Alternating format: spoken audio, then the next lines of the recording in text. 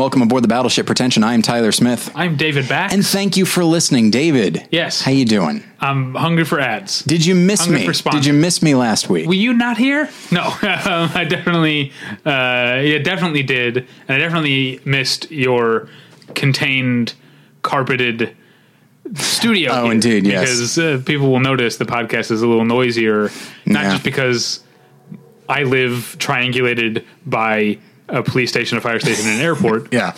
And I have a dog who doesn't like the fact that there were 3 people in my apartment all not paying attention to him. Yeah. So there's a lot of howling on the podcast. It's hardwood floors. It sounded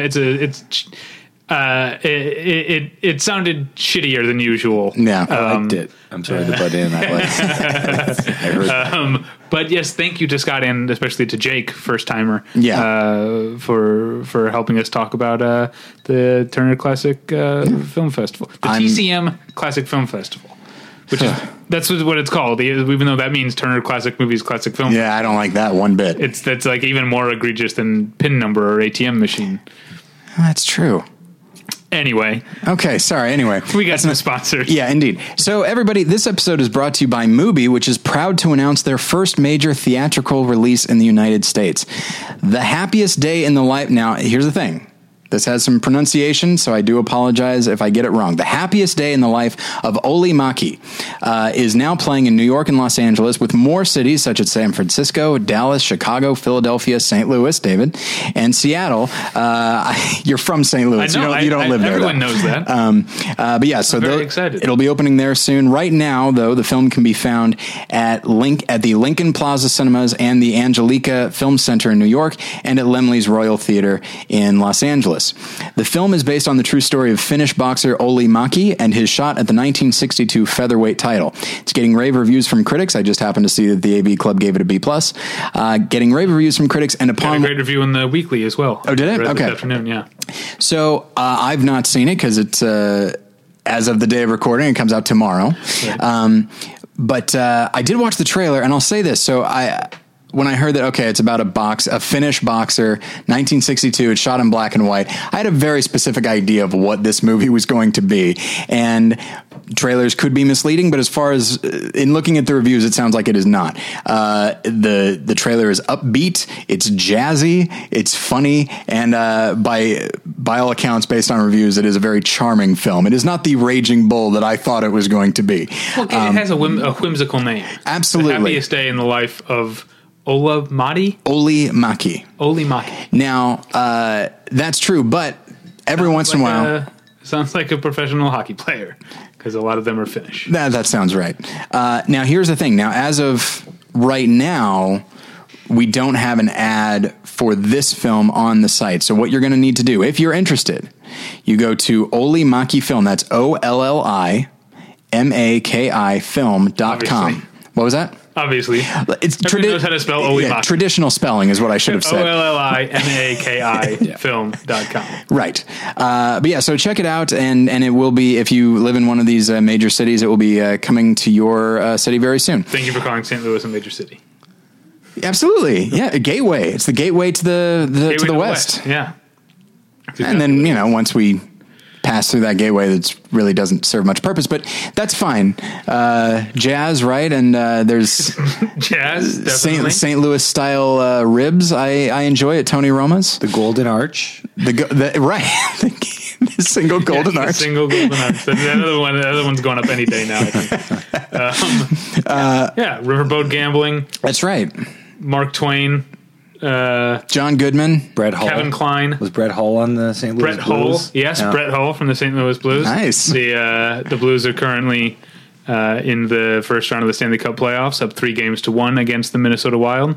Couldn't close out at home last night. Got to go back to Minnesota, but I think they'll do it. Home field advantage, and they couldn't do it. I know. You don't want to blow that 3-1 lead or the 3-0 lead, right? Right. Yeah. They had every chance, and they blew it. Like Sylvester Stallone in Copland. Absolutely. It gave you a chance to be a real cop, and you blew it. Who yells that? That's De Niro. De Niro. Yeah. Right. I was like, is it Dennis Farina? I know he's not in it, but... Is he in it? Weird that Dennis Farina's not in that movie? I feel like that movie just has everybody of that era who is still alive. Like, it was like it's a mad world, but... Robert Patrick, You got your John Spencer. John Spencer. You got your Harvey Keitel. Ray Liotta. Janine Garofalo is in that movie. She's like a deputy, right? Yeah. Peter Berg. Of course. Wow. Of course. Being right is not a bulletproof vest, Freddie. That's what Ray Liotta says. And then we got to get back to these ads, but a little bit of trivia about Peter Berg. Okay. His character's name is Officer Randone, and in Very Bad Things, directed by Peter Berg, the officer who questions the guys after Daniel Stern gets hit by a car is named Officer Randone. Oh, that's fun. Anyway, sponsorship is not over yet.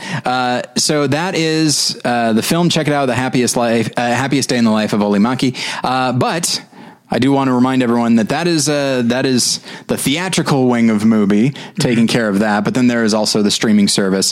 So Mubi. Look, you know the spiel. I could say it at this point from memory, but I'm going to read it anyway. Mubi is a curated online cinema that brings its members a hand-picked selection of the best independent, international, and classic films, not unlike that TCM Classic Fest classic. Every day, Mubi's curators introduce a new title, and you have 30 days to watch it. That means there's always 30 wonderful films to enjoy, all for only $5.99 a month. Plus, when you use their mobile apps, you can download films to watch offline. And there's a special offer for listeners of Battleship Pretension. You can try Mubi free for a month. Just go to Mubi.com, that's MUBI.com/Battleship to redeem now. And I want to tell you, now I'm not reading copy, this is just from memory. I want to tell you about tweakedaudio.com and the professional quality earbuds you can get over there in a variety of stylish styles and colorful colors. They look great. They sound great. Tyler and I use them each and every day of our lives. We stand by them. We support them. We endorse them. And you can get them for a low, low price over at tweakedaudio.com. But if you use the offer code PRETENSION at checkout, you get 1/3 off that low, low price and no shipping charges. So make sure to go to tweakedaudio.com for all your earbud needs and use the offer code PRETENSION. Okay, it's time to commit. 2024 is the year for prioritizing yourself. Begin your new smile journey with Byte, and you could start seeing results in just 2 to 3 weeks. Just order your at-home impression kit today for only $14.95 at Byte.com. Byte Clear aligners are doctor-directed and delivered to your door. Treatment costs thousands less than braces. Plus, they offer financing options, accept eligible insurance, and you can pay with your HSA FSA. Get 80% off your impression kit when you use code WONDERY at Byte.com. That's BYTE.com. Start your confidence journey today with Byte. Tyler. Yes? Let me tell you about our guest. Okay, please do. He's a comedian. Mm-hmm. He's a regular caller to The Best Show with Tom Sharpling, which you and I are both fans of. Indeed.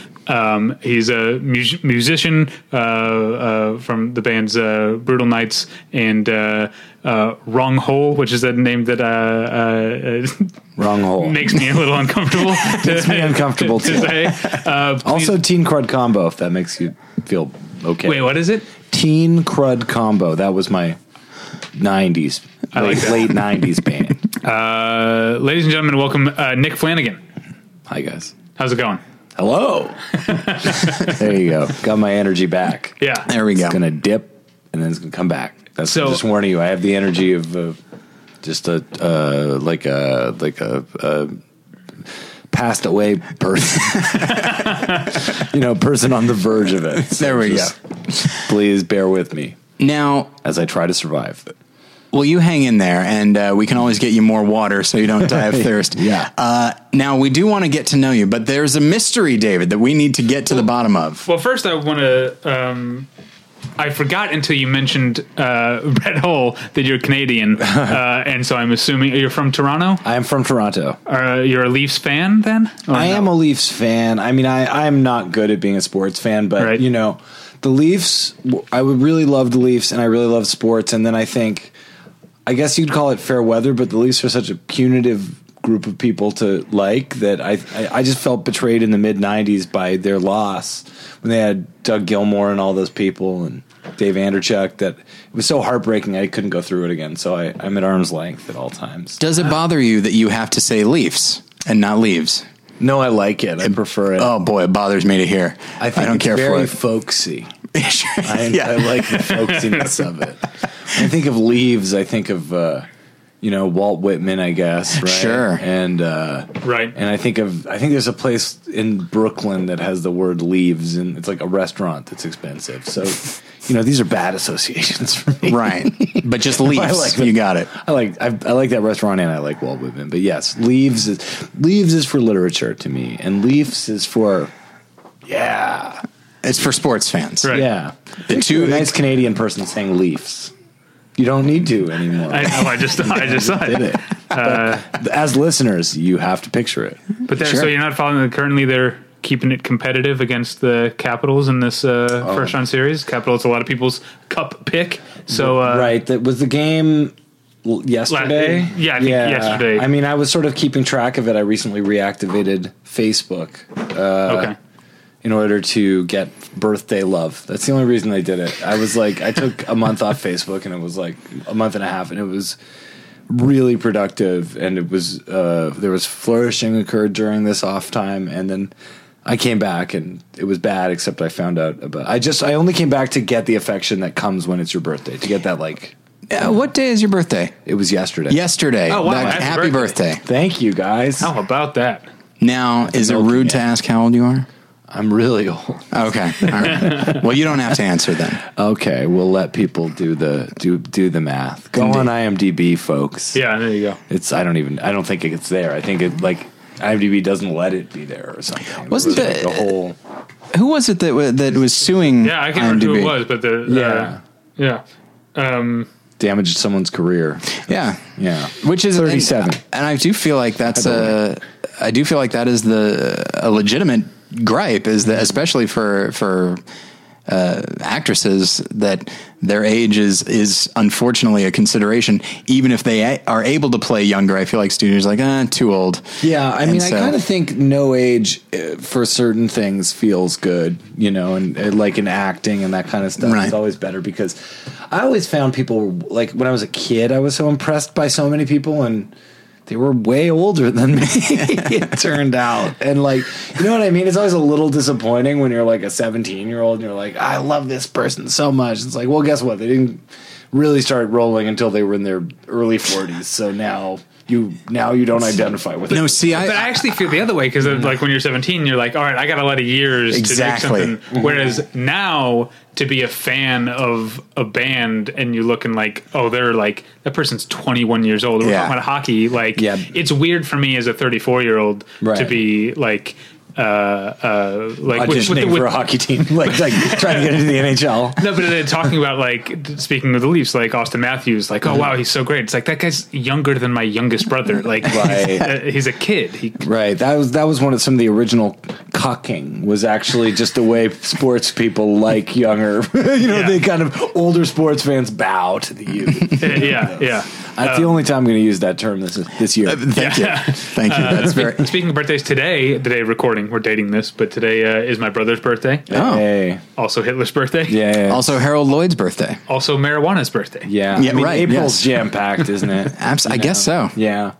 It's a friend of mine's birthday last week. I mean, I don't know. Facebook means it's just every day. It feels like it's the birthday of people you know. It's a little exhausting. It really Doesn't is. it? See, I love it. It makes me feel so happy to see, like, oh, it's someone's birthday. I'll send them a text or a tweet, depending on the level of our friendship. Yeah. It makes me feel like a good friend, even though I know they know. Like, oh, this person, like, David just saw it on Facebook. There's no way David knows my birthday.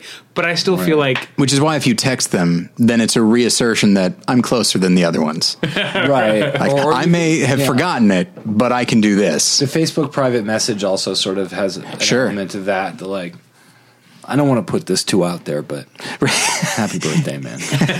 I'm really happy you were born. You mean a lot to me. Are any messages really private on Facebook? Am I right? That's really a question. Oh, man. No. I did not like that at with all. With that hanging out there. Yeah. Tyler, you said there was a mystery. Yes, there We do is. have a mystery because we got 2 packages in our P.O. box. You can, if you want to send us stuff, our P.O. box is on the website. 2 packages, identical, with no identification mark as far as who they came from. And so each of us were sent a book, a #1 New York Times bestseller, Nick, called Daring Greatly: How the Courage to be Vulnerable Transforms the Way We Live, Love, Parent, and Lead.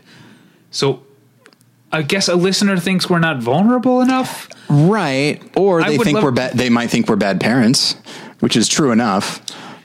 I mean, you and I are definitely bad at being parents. Yes. Because we're not. True. Is it possible that it is this? Someone has sent this to you as some sort of sick joke? Like, you'll get some email after this discussion that goes, guys, you don't remember episode 206? Yeah, when you guys were completely putting up walls. Oh, it could be that. Maybe they're remembering that girl with the dragon tattoo episode where you and I just argued. But that was like several years ago at this point. Yeah, did it come to blows? No. It came to insults. Yeah, I feel bad about that episode. Oh, we're better now.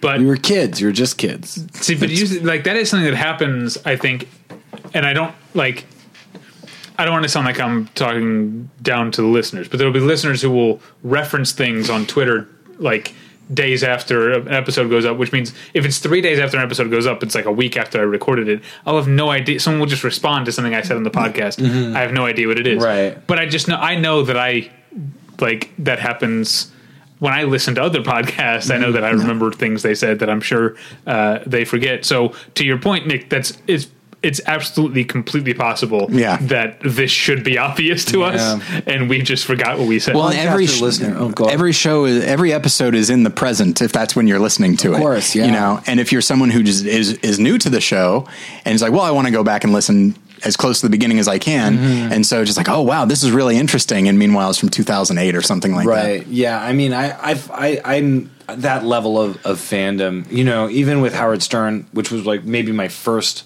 radio love, was like Howard Stern came on in Toronto, 1993, maybe 1994, and I would listen to the old episodes when they'd play them, and I would read up on them, but I could not imagine going it through the archives. I mean, the best show is so incredible, but I can't go easily 15 years in the past, 16 years in the past, although they make it easier because they have that streaming thing and that show 24/7. We're not here to the gems and thebestshow.com. I'm not sorry, the right bestshow.net. Yeah. But, now you're doing. I've trapped you. But I actually brought. Oh yeah, I was going to self promote, but I that's not why I wanted to do that. That's fine. Please do. Well, this book. Wait, did you write this book?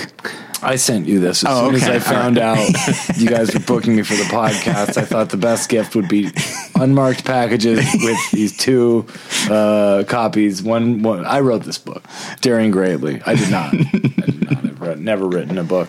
But on my Amazon wish list, I do have this book I found on Amazon that's called Why I Hate Melania Trump and All of the Other First Ladies. And it's like some self-published book. But Melania is spelled M-L-N-I-A. You know, like it's a typo. Now, obviously, I'd love to read we have to buy that book. Like, there's no question about it, because I want to know, why do they hate all the first ladies? What do the first ladies ever do? All of them? I know. It's it's probably some sort of reptilian, conspiracy theory. At the moment, I'm pro Melania Trump because she reminded the president to put his hand over his heart during the. Did you see that? I did. Yeah. It was very. It's always interesting when you see, like, whether it could be politicians, it could be celebrities, but you see an interaction that is like something that would happen in my own life. Yes. Like that's something that my wife would say, like, oh, you should put your hand. Oh, right. Sorry. Yeah. And just doesn't matter if it's the president, like a wife is still, a spouse can still be like, you got to do this. Part of a subtle campaign to get him sympathy. Let's not beat around the bush. It's part of this subtle humanizing thing. So far it is the lone thing that they have done. But it's not like you didn't like it when he just bailed on her. Wasn't there that thing where he just like ran away from her? I watched that to get so many times. Yeah. And then oh God! But it doesn't humanize him because it reinforces the idea that he's doesn't care about the country. Reinforces that idea that she's sort of she's the Kaiser Soze of it all. Isn't that also the idea? Oh wow! I would love that. Is that? Oh wow! That's an interesting theory that he's just this puppet. That's what someone told me. I forget who it was. The idea that Donald Trump is a puppet is not a new theory. Right? Yeah. This particular puppet master is new after the other half dozen that have been daring greatly. So, do you have theories about who would dare? I really don't. I'm just finding out about it now, right before we started recording, and I just, listener, you sent this to us. Explain why. Yeah. You can do it in the comments if you're not worried about offending someone, but I don't feel insulted. I'm just curious. Yeah, and I mean the return address or whatever just said it was from Amazon Fulfillment Services. It was 2 separate packages, but both of them addressed to both of us. Right. Okay. So 2 separate packages. Separate okay. packages. Is this a new book? Yeah. Like a brand new book? It's been around long enough to sell more than 1 million copies. I can tell you that. Yes.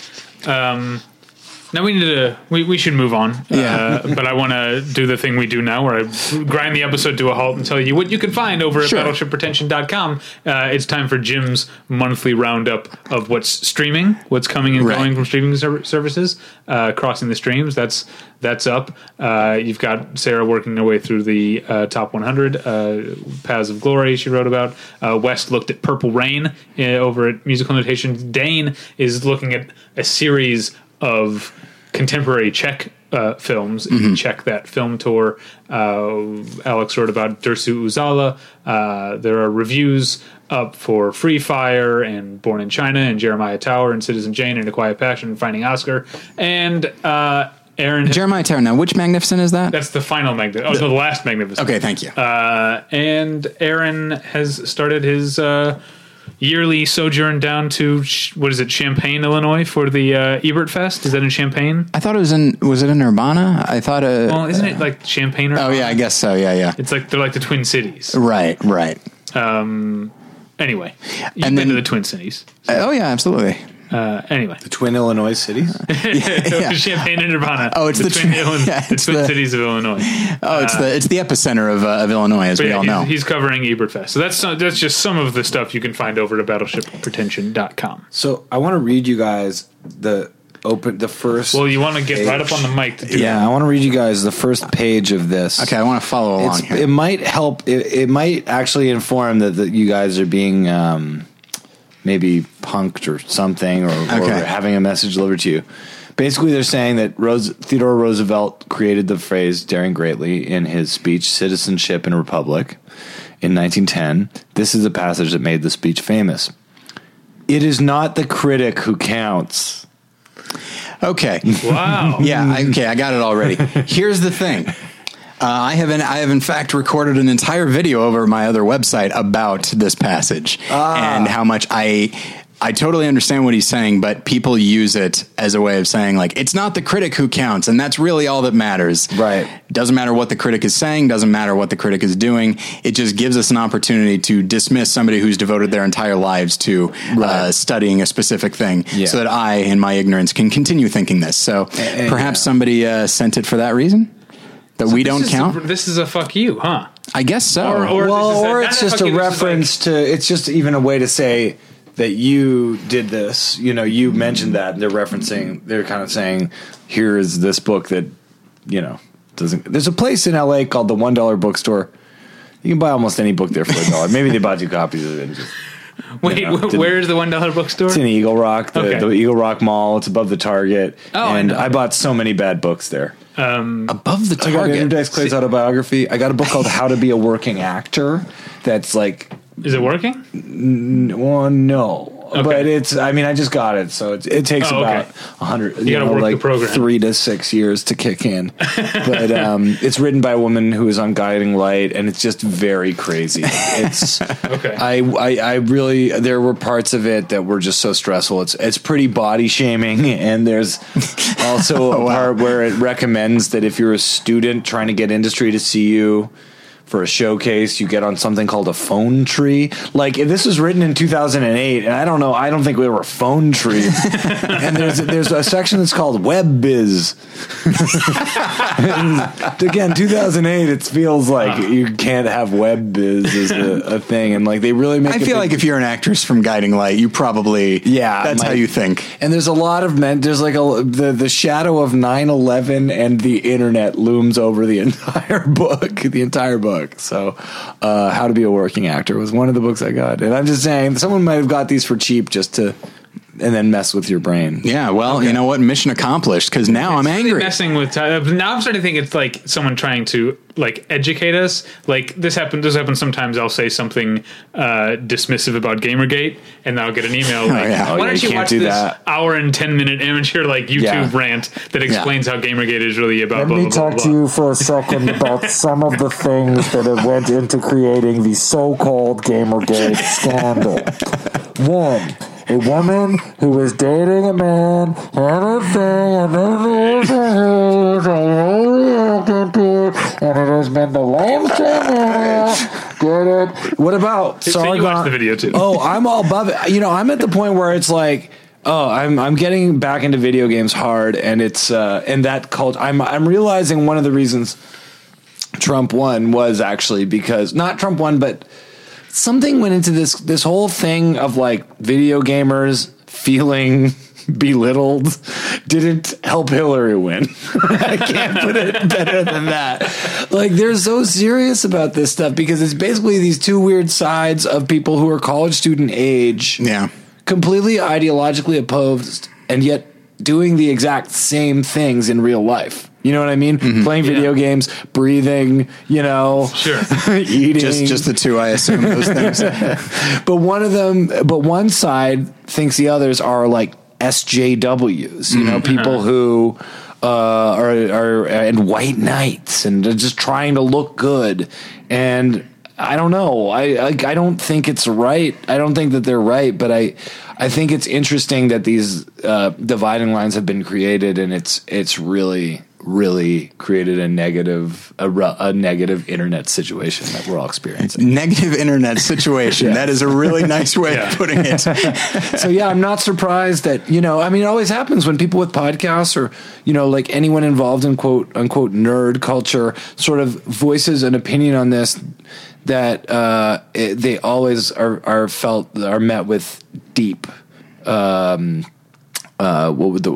deep defensiveness or, you know, attacking, which is the opposite of defensiveness. But, well, you know, and so here I'm going to say something real here.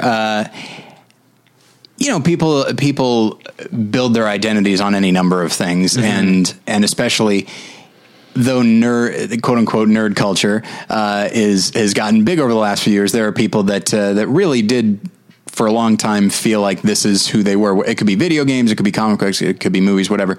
And so when you have somebody that looks down on that thing, and then maybe even looks down on anybody that would be this passionate about that thing, then the person takes it as a personal affront. For example, I am now really bothered by this being sent this book. This might have nothing to do with it, right? And yet I feel like it would have to be.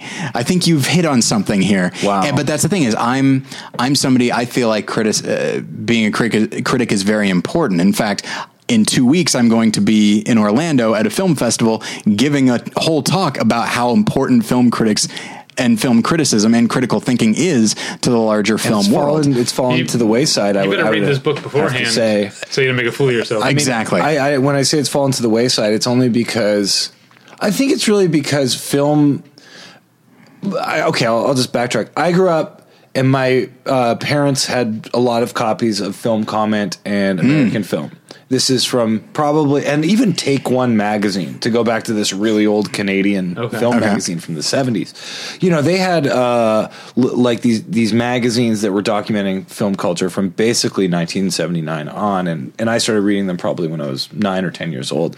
And Film Comment, the level of the criticism until about, I would say, 2000, you know, was so high, and you really saw the drop off, unfortunately, in that magazine. I would have to say, with the changing of the guard, for whatever reason, you know, you just didn't. Maybe it was just because people weren't as full of themselves. I mean, those critics from the 80s, you know, like Harlan, was it Ellison? Is that the Harlan Ellison is the sci-fi. So there was a Harlan Williams. Not one. There was a stand-up comic.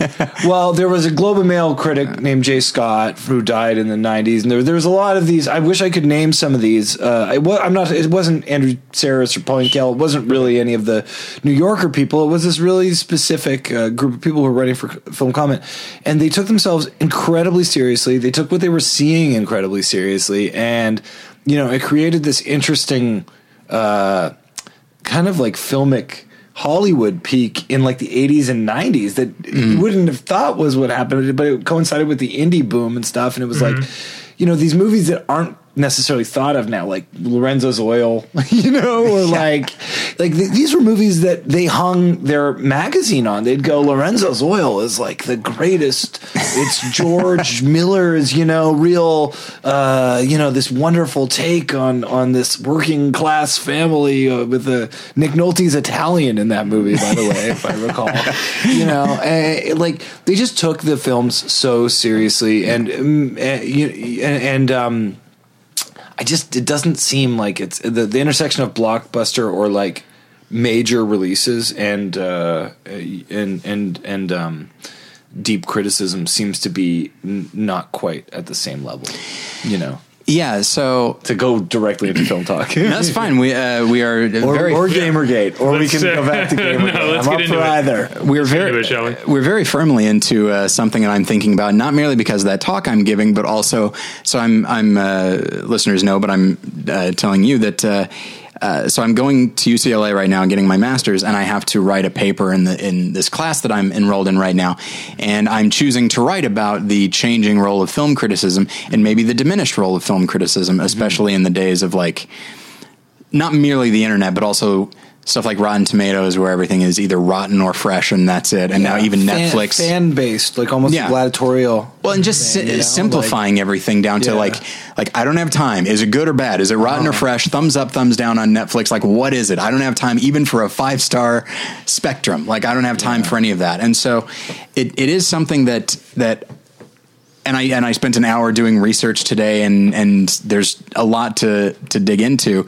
And on one level, I was invigorated because it's like, wow, this is a conversation that people have been having for the last few years. But also, I've just been almost depressed because the sheer number of articles by various websites and magazines that boiled down to, are film critics still relevant? Is film criticism still relevant? The sheer number of them worded almost exactly that way was a bit disheartening. Especially if you're trying to, we might do stupid, silly shit on this show, but like we take film very seriously and we take film criticism very seriously. And so to have, and there still are people that do, but as I was pitching this idea to my teacher and the class, I said, okay, there's a thing here at the end. I wrote this thing here at the end, and I feel like a lot of it can be boiled down to this, but it's not worded super well, which is, at this point, film criticism is only important to the people that it is important to. And that's it. Like, I don't know if it's part of the larger discussion anymore. But, I mean, that may have always been true. That's what I'm saying. Right. I think there's, for the, quote unquote average moviegoer, and I mean average in every sense of the word. Right. 5'11",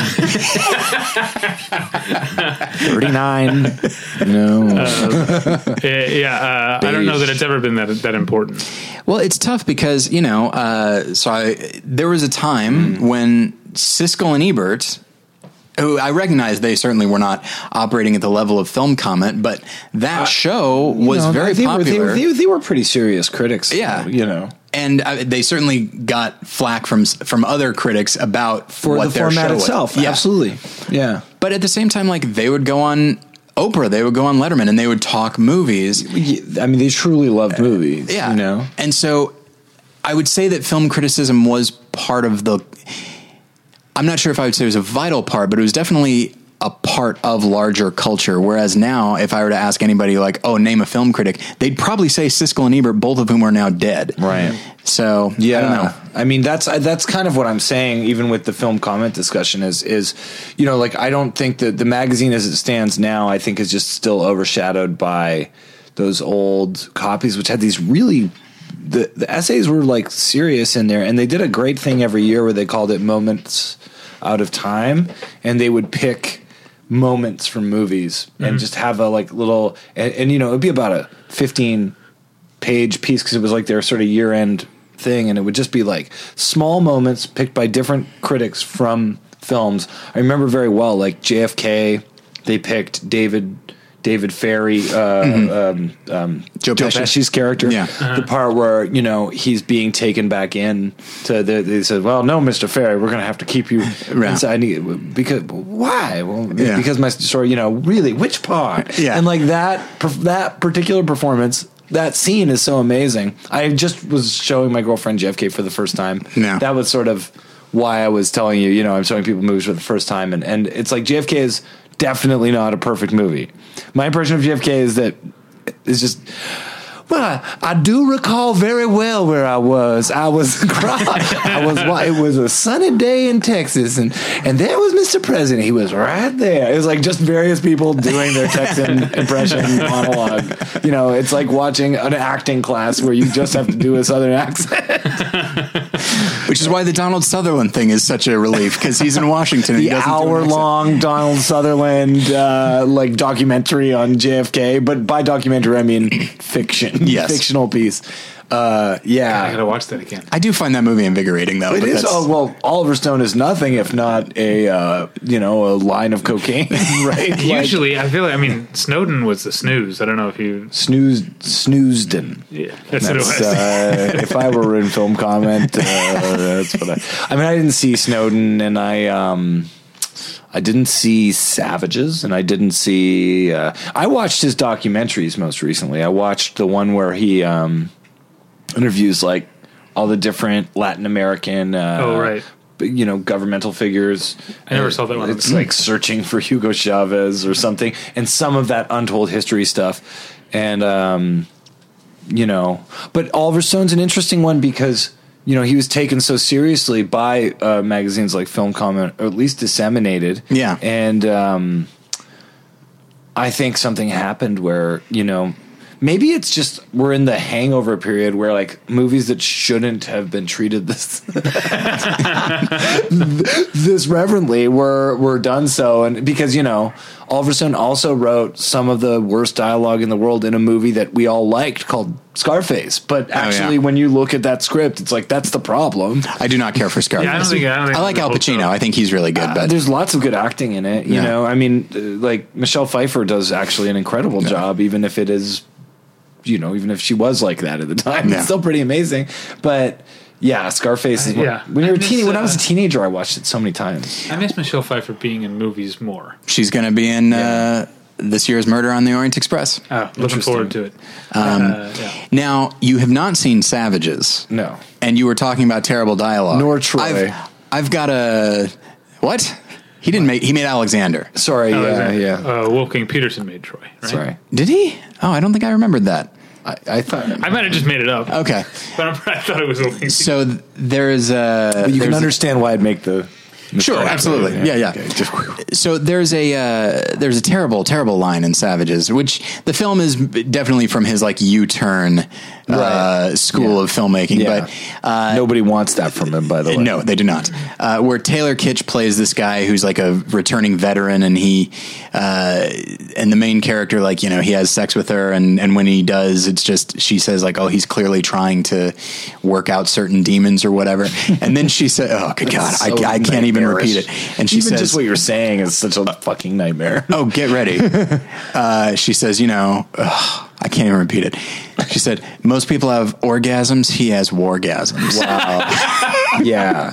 You know, and it's like, guess what? That entered the popular lexicon, and like whenever L7 put out a song called Wargasm, I feel Killing Joke had a song that had a similar name, that I War Dance in like 1981, like Oliver Stone. I mean, this is the problem, is these people still think they're on to something, even though they're 70 now. And when you hear, of course, Oliver Stone do these director's commentaries, he talks like he's basically God. Like he's like, well, you know, we really worked very hard on getting all of these dancers together for this scene in The Doors where we replicated the San Francisco Freak Orgy.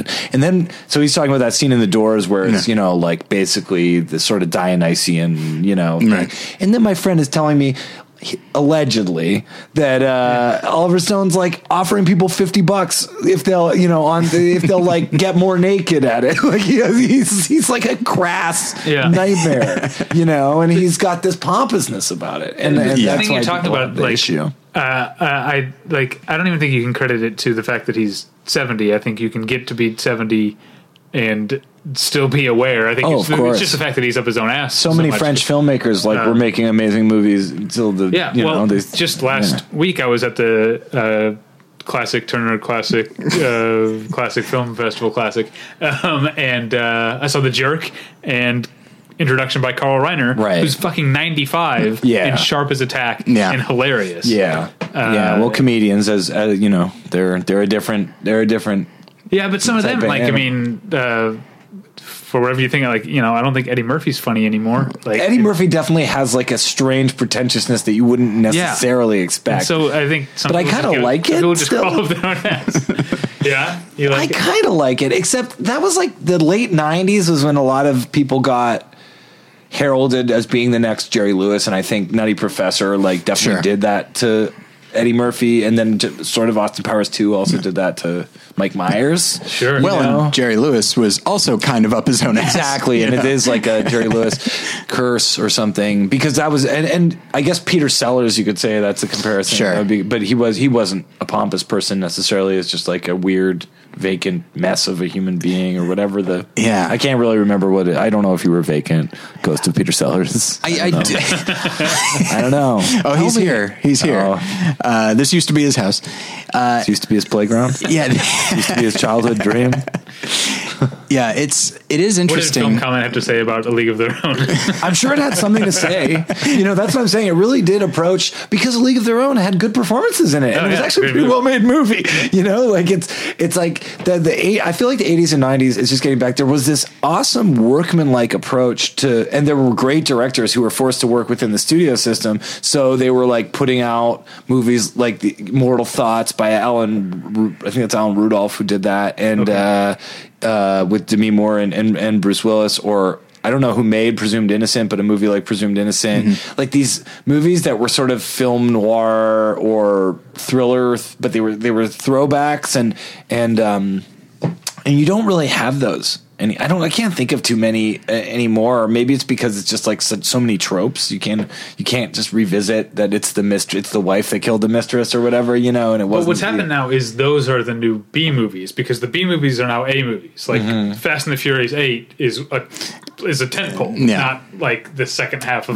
not Death Race 2000 in 1973. And now the adult thriller is Unforgettable, starring Rosario Dawson and Katherine Heigl, which is getting no press. Yeah. And I don't even know if it was screened like that. So that kind of, I don't know, maybe the movie's terrible, but that kind of adult oriented, big star movie is now a B movie that's not getting much attention. But that to me is like, if the movie is at all just a retread of these movies that were basically well-made retreads, I mean, Mortal Thoughts is a very interesting movie. I haven't seen it in years, but I remember it had a real impact on me. It's like Demi Moore and Bruce Willis when they were married, and there's a great actress in it who plays her best friend, and it's kind of compiling the events that led to his death, and the sort of crisscrossing narratives, and it's like, it's a really well done version of that. And it's just,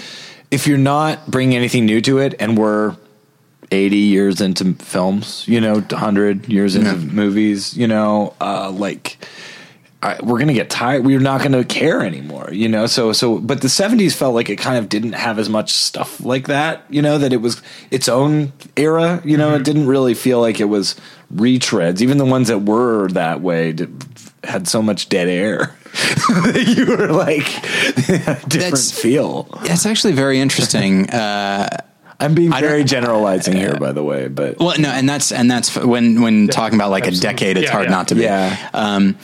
But yeah, 60s was a turbulent time, though. We can all agree on that. I've heard that. Yeah. I don't remember who from. Well, what happened is America lost its innocence. Yes. Oh, is that what happened? During the turbulence. Okay. But yeah, I mean, obviously people focus on the 70s as like this game changer. which is understandable. It was in many ways, but to me, I feel like it's something that is, so I'm TAing for this film history class. And like when we hit the 70s, like there's a big discussion of just the change of Hollywood. And everyone the change gets stoked. Yes, exactly. That is how my professor put it. Everyone is stoked. Everyone's stoked, dude. Is Peter Fonda the professor? Yeah, exactly. Yes, absolutely. What is okay. David told me this. I didn't even hear it. The film, The Hired Hand. Mm-hmm. That's a good movie. Peter Fonda does a commentary on it, and you told me that there's a scene where his character is naked, and he goes, "There I am, bare-assed, but not embarrassed." Why did I remember that? I don't know. I remember your stories. Cool yeah. Is that a 70s movie? Yeah, that's 72 maybe. That's something like, it's sort of like when you talk about the 60s, generally people are talking about like 66 to 69. Yeah, right. They're not talking. They're talking about borderline 68. I mean, but then it kind of depends what kind of movies you're talking about too. But HUD's an early 60s movie, and and there's the early Peckinpah in the 60s. But I guess people talk about like the new American cinema of the 70s. Like, how many of those movies are after 75? It's really like 70 to 75 is when that. Well, after really 75, I think you kind of get into there's good movies still. You're getting into this. A pretty great period for you're getting Scorsese and Taxi Driver, and also the Godfather sequels, I believe. Is that 74 is where that that's 74. 74. So when's the conversation? Right, when's the conversation? Also 74, oddly enough. Same year. Yeah. So that was when Coppola started to kind of founder or like what? Well, it's tough because he also made Apocalypse Now. He made Apocalypse Now. So yeah. What I'm saying, I guess the point I'm trying to make is that not that Apocalypse Now is not a great movie, but Apocalypse Now is not, I don't think of it as part of that movement because it's after Coppola was already obviously established enough to spend a gajillion dollars and make this crazy ass movie. It's not like this isn't Dog Day Afternoon. Rising filmmakers in the mid to late 70s is maybe a bit hard to picture besides blockbusters, which kind of came into their own. And that's and that's interesting because again, talking about this film history class that I'm TAing for and talking about the way the studio system changed in the 70s, it was, I think you probably can split it up between like 70 to 75 or probably more 67 to 75 and then the late 70s because the studio system's like, okay, we don't know what to do anymore. Okay. Right. We don't trust ourselves. So who's really big right now? And so they spend this next few years just being like, okay, people seem to really like this and people seem to really like that. So, okay, let's latch onto these people and give them whatever budget they want. And so, and it's not like they were fighting for control, either, Coppola wasn't necessarily fighting for control with The Godfather, but it was not assumed that he knew what he was doing. Well, isn't the story about The Godfather like he was pretty much being followed around by the studio, being like, "We're going to fire you. We're going to fire you." But he also had a producer that was like fighting for him as well with Robert Evans. Yeah, that's where the story that the Paramount wanted to, because the book takes place when the movie takes place, but Paramount wanted to save money to update it to the early 70s. Yeah. Give everyone mud and chops. Have James Caan make sense. He doesn't make sense as a guy from the 40s. He only makes sense 1970, whatever, I think it would be interesting to, and I'm sure plenty of people have, but it's something I've only been thinking about recently, is to talk about the 80s in context of the 70s. See like the 80s as, is it a confirmation of changes that were made in the 70s, or is it a rebuke? Well, or a betrayal, if you want to get all dramatic about it, or what? I mean, what does any of it become? I mean, we're probably here now because of a lot of stuff that happened in the 70s in terms of where movies are. I mean, we are, and it's like, but I don't know. I mean, it's hard to say. Like, was Chinatown worth the two Jakes, I mean, it's not, and nobody feels bad about the two Jakes, but everyone feels bad that it exists at all. You know, like it's not like anyone's watching it and is mad necessarily. But then Robert Towne also wrote Tequila Sunrise in the 80s, which is like a pretty good movie. I didn't see it. I never saw it. It's like late 80s, early 90s with Michelle Pfeiffer again and Kurt Russell and I'm blanking on who the other lead is. I'm very embarrassed. It's like, and Mel Gibson, maybe? That sounds right. That sounds right. Yeah. So speaking of things that sound right, Wolfgang Peterson did direct Yeah. all 2 hours and 43 minutes of Troy. oh my God. Anyway. By the way, did you want any background on me or who I am? Oh, sorry. yeah, we should probably talk about. Well, yeah, Sorry, I can launch right into movies. You grew up in Toronto reading film comment. That's what I grew up in Toronto reading film comment. I did. I grew up in Toronto in a basement full of VHS movies of all eras not present era, or then as years continued. Right, all whatever years the of- new one right. that year would be added.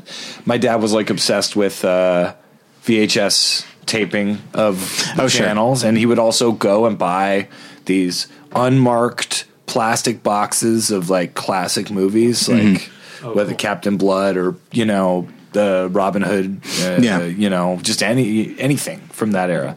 Lots of the good stuff. And also he was a foreign film fan. So we had Bob the Gambler, and we had like most of Truffaut's movies, tons of Godard and Ran, plus we had the Movie Network. So I was really just, At what age?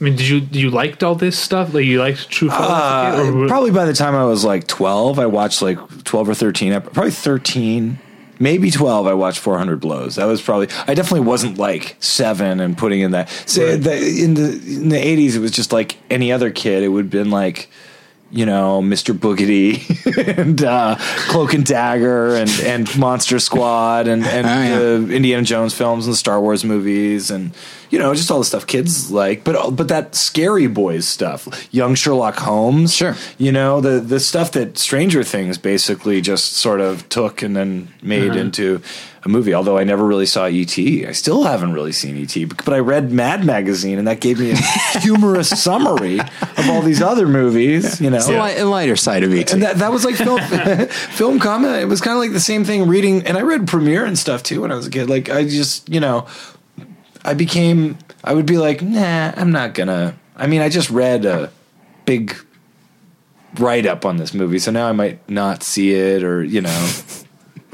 And a lot of the time, I think it's smart to just avoid. Wait, really? No. Okay, I just wasn't. Well, here's the thing. So I've said this on the show before, and I won't go into all the background, but somebody that I count as an enemy, and he counts me as an enemy. It's just every once in a while you run across someone who's like, hey, we don't like each other. And we both know it. It's Harry Knowles. It's Harry Knowles, absolutely. I've actually been doing a lot of research on him, and I don't think I would care for him anyway. But I was talking with this person about Chinatown, and because he was. We're not going to get to find out who this person is. No, it's a secret. Okay. It's a secret. But I don't think you've ever met him. You might have met him once, but it was many years ago. But so he was over at my house and he was looking at my movie shelves, and he goes, "Oh, Chinatown." Close. What was that? You got to keep your enemies exactly. Oh yeah, I had my hand on my dagger the whole time, and so he said, "I said, oh, Chinatown, yeah, I love it." And he goes, "Oh, I've actually never seen it." I said, "Oh, you got to see it." He goes, "I read the script. I think I get it." Well, I was like, I'm not talking about Chinatown when I say you shouldn't see a movie. I mean, yeah, you have to see Treasure of the Sierra Madre. You have to see, I mean, you have to see basically if any movie is called like a masterpiece from like pre-1970, you should probably see it because it's crazy that it's lasted that way. I mean, I showed my girlfriend Sunset Boulevard just recently, and she'd never seen it, and it was like it's like such a gift to see a movie like that, Yeah, it's. I have so much. I'm sorry to bring it up again, but like TAing for this class and getting to teach humble brag. All I hear is humble brag. Wow, that is it is a hell of a brag that I get to TA for a film history class, a bunch of 18 and 19-year-old non-film students.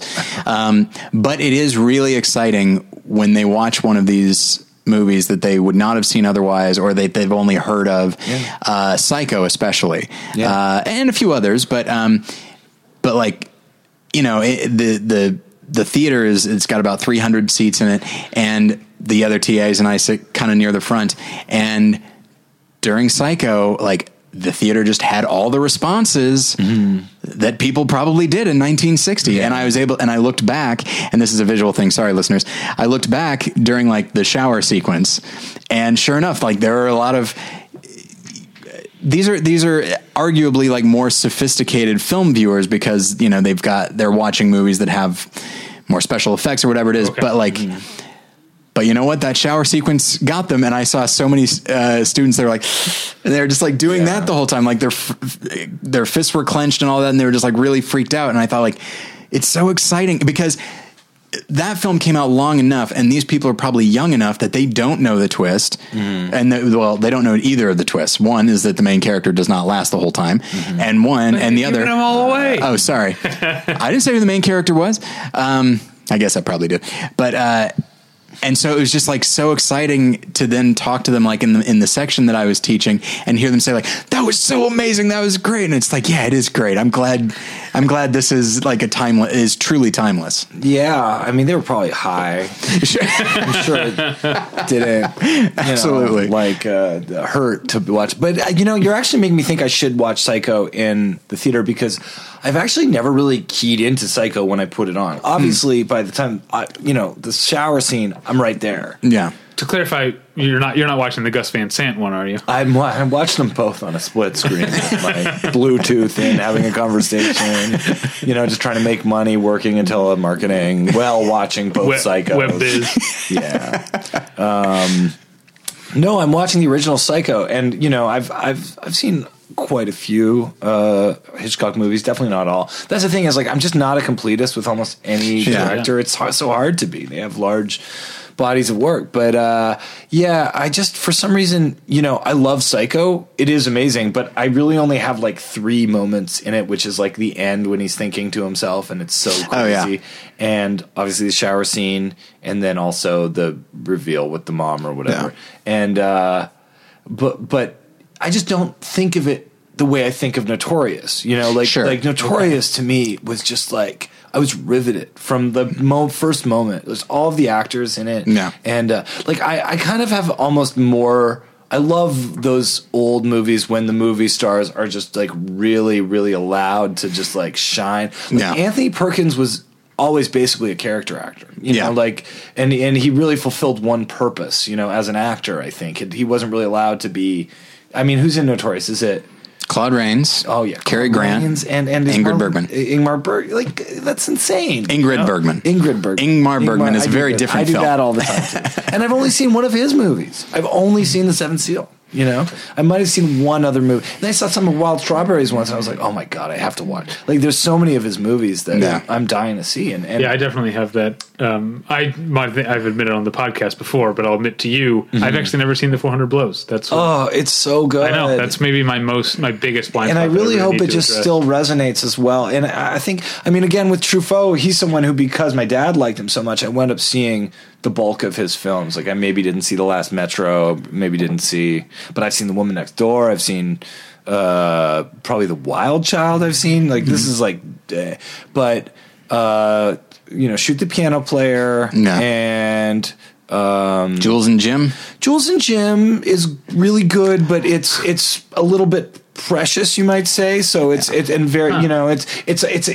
narrative. It's a narrative driven film, like a narrator, so it's like, that's kind of a weakness sometimes in movies, and I was probably 19 or 20 when I saw it, so maybe that I loved it. The thing the preciousness appealed to me more then, but I feel like I love Jules and Jim, but it's been a long time. I mean, it's beloved and rightly so. I just maybe don't place it in. I would probably put it third in my preferences after Shoot the Piano Player and 400 Blows. And also the Antoine Doinel series in general is, I mean, what would you even compare it to? Like, it's maybe Mike Leigh could pull off stuff like that. But it's like, to have a character who you're almost following as he goes through his life in these, I mean, it's been done, but rarely in American movies, I would say, in a way that you could like track like that, where you're watching this incredible, John. And so many people don't even know that it's a series. The Jason Bourne movies. Right. Yes. Well, yeah. Thank you, Dave. I mean, that's it.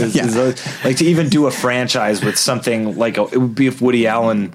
I mean, Philip Roth kind of did that in the books with his Zuckerman books, but I guess there's the Before series. I feel like that's the closest that's a harbinger to it. Yeah, the Before series, but that's got a bit more of a conceit to it, where it's kind of about the coupling all the time. And it's in real time for the first couple, right? The third one is the second one is in real time. Oh, okay. The first one, only the first one. No, the first one is overnight, so it takes place all night. Only before sunset is actually takes place in the 85 minutes or whatever that it. Right. Yeah. I've actually not seen any of them, but we just purchased the Criterion box set, so I'll be watching. I mean, those are the guys who, if we're talking about current people, Linklater's very interesting to me. Although sometimes it's weird, his movies aren't. That's actually what doesn't really work for me. Is like they're not 100% interesting all the time, if I can say. Like they can have these draggy moments, like what's that one with Jack Black where he's the Bernie? Bernie. Bernie's cool. But I love Bernie. It's really cool. It's a great idea. It's just that it's like it feels a little slight to me sometimes, I mean, maybe I'm critical because like I'm a teenager and I see all these movies of his and they just blew my mind, like at the time, maybe up till Scanner Darkly was the one that really I thought was amazing. But I enjoyed Everybody Wants Some. I thought that was cool. Yeah, I thought that was good too. And I still haven't seen that one. I see what you mean in that, like I love Bernie. It was one of my favorite movies of that year. But it is interesting to see where someone like Linklater started and then moved into. And I love School of Rock, but it seems like so much more mainstream than what he does. And then he did the remake of Bad News Bears. And but Dazed and Confused was mainstream in a lot of ways. I mean, it really was important in sort of shaping a generation's expectations in film. It was, but I thought that's what some of it was teaching was really good. It was like let moments breathe and let use non-actors. All this stuff. That's sorry, did I break your computer? No, it's fine. Nope. But yeah, I mean, I liked Bernie, and I loved that the toying with reality element of it. It just it just didn't feel even like it felt like it was in between a sort of revolutionary move and like a kind of straightforward thing. So for as much as he tends to embrace a very specific type of realism, Bernie doesn't. Like the main character. Again, I do love it, and I love the performances, but it definitely seems outside of his, like the type of performance that Jack Black is giving. David, you and I talked about the performance of Matthew McConaughey seeming particularly heightened. Yeah. And just, it doesn't, when you compare something like Boyhood, which is very much rooted in reality, something like Bernie. But I do think there's a through line in a lot of his work about looking at how individuals function within a community. So the movies are about people and about community at the same time. And Bernie is very much that, about an oddball. Yes. Who was very much a part of this small town. And he kind of likes twists in a way, like even if they're not, cataclysmic, like, and really the only plot point of Everybody Wants Some is that the guy's old, if not to ruin that plot point, but I think that was vague enough. I believe I said I haven't seen it, so now I know the guy's old. Some guy is old. So thank you for that. But I mean, just to get back to it, it's like that auteur thing. I'm obsessed with it, and I should really try to find out who the new ones are, because I really love, like Todd Solondz, whether or not you support the way he treats his characters, the stories that he writes, what he's doing is like, I don't even know if there's a modern person you could parallel with. I mean, to me, he's like Guy de Maupassant, but like a director, like he's writing, who's like this French writer, right? Yeah. Of like the funny short story that was kind of cruel to the characters within, which is that's Todd Solondz, right? Uh-huh. And yes, when he talks, it sounds like, metal scraping on metal. And he does weird versions of commentary. It's like the Palindromes commentary where he's just answering reader mail. I think it was Palindrome. Maybe it was Life During Wartime, but it was like... I've only seen Welcome to the Dollhouse and Happiness. Oh, I mean, those are great movies. Yeah. Those are movies that are, that fan out. Yeah, I liked Welcome to the Dollhouse. I think Happiness is amazing, but you know, you don't need to see another Todd Solondz movie after seeing that. Is kind of, your take on it. But that's dumb of me to say, because I love movies like by John Cassavetes. His movies are not super pleasant either, you know. So you love the movie Prime Cut. That's a filthy movie with Lee Marvin and a 16-year-old Sissy Spacek playing a sex trafficking victim. I'm really putting a lot on you by saying you love this film, but I did not see Prime Cut. It's like a weird 70s schlock movie. Lee Marvin in a schlock movie? Are you kidding me? Hard to believe.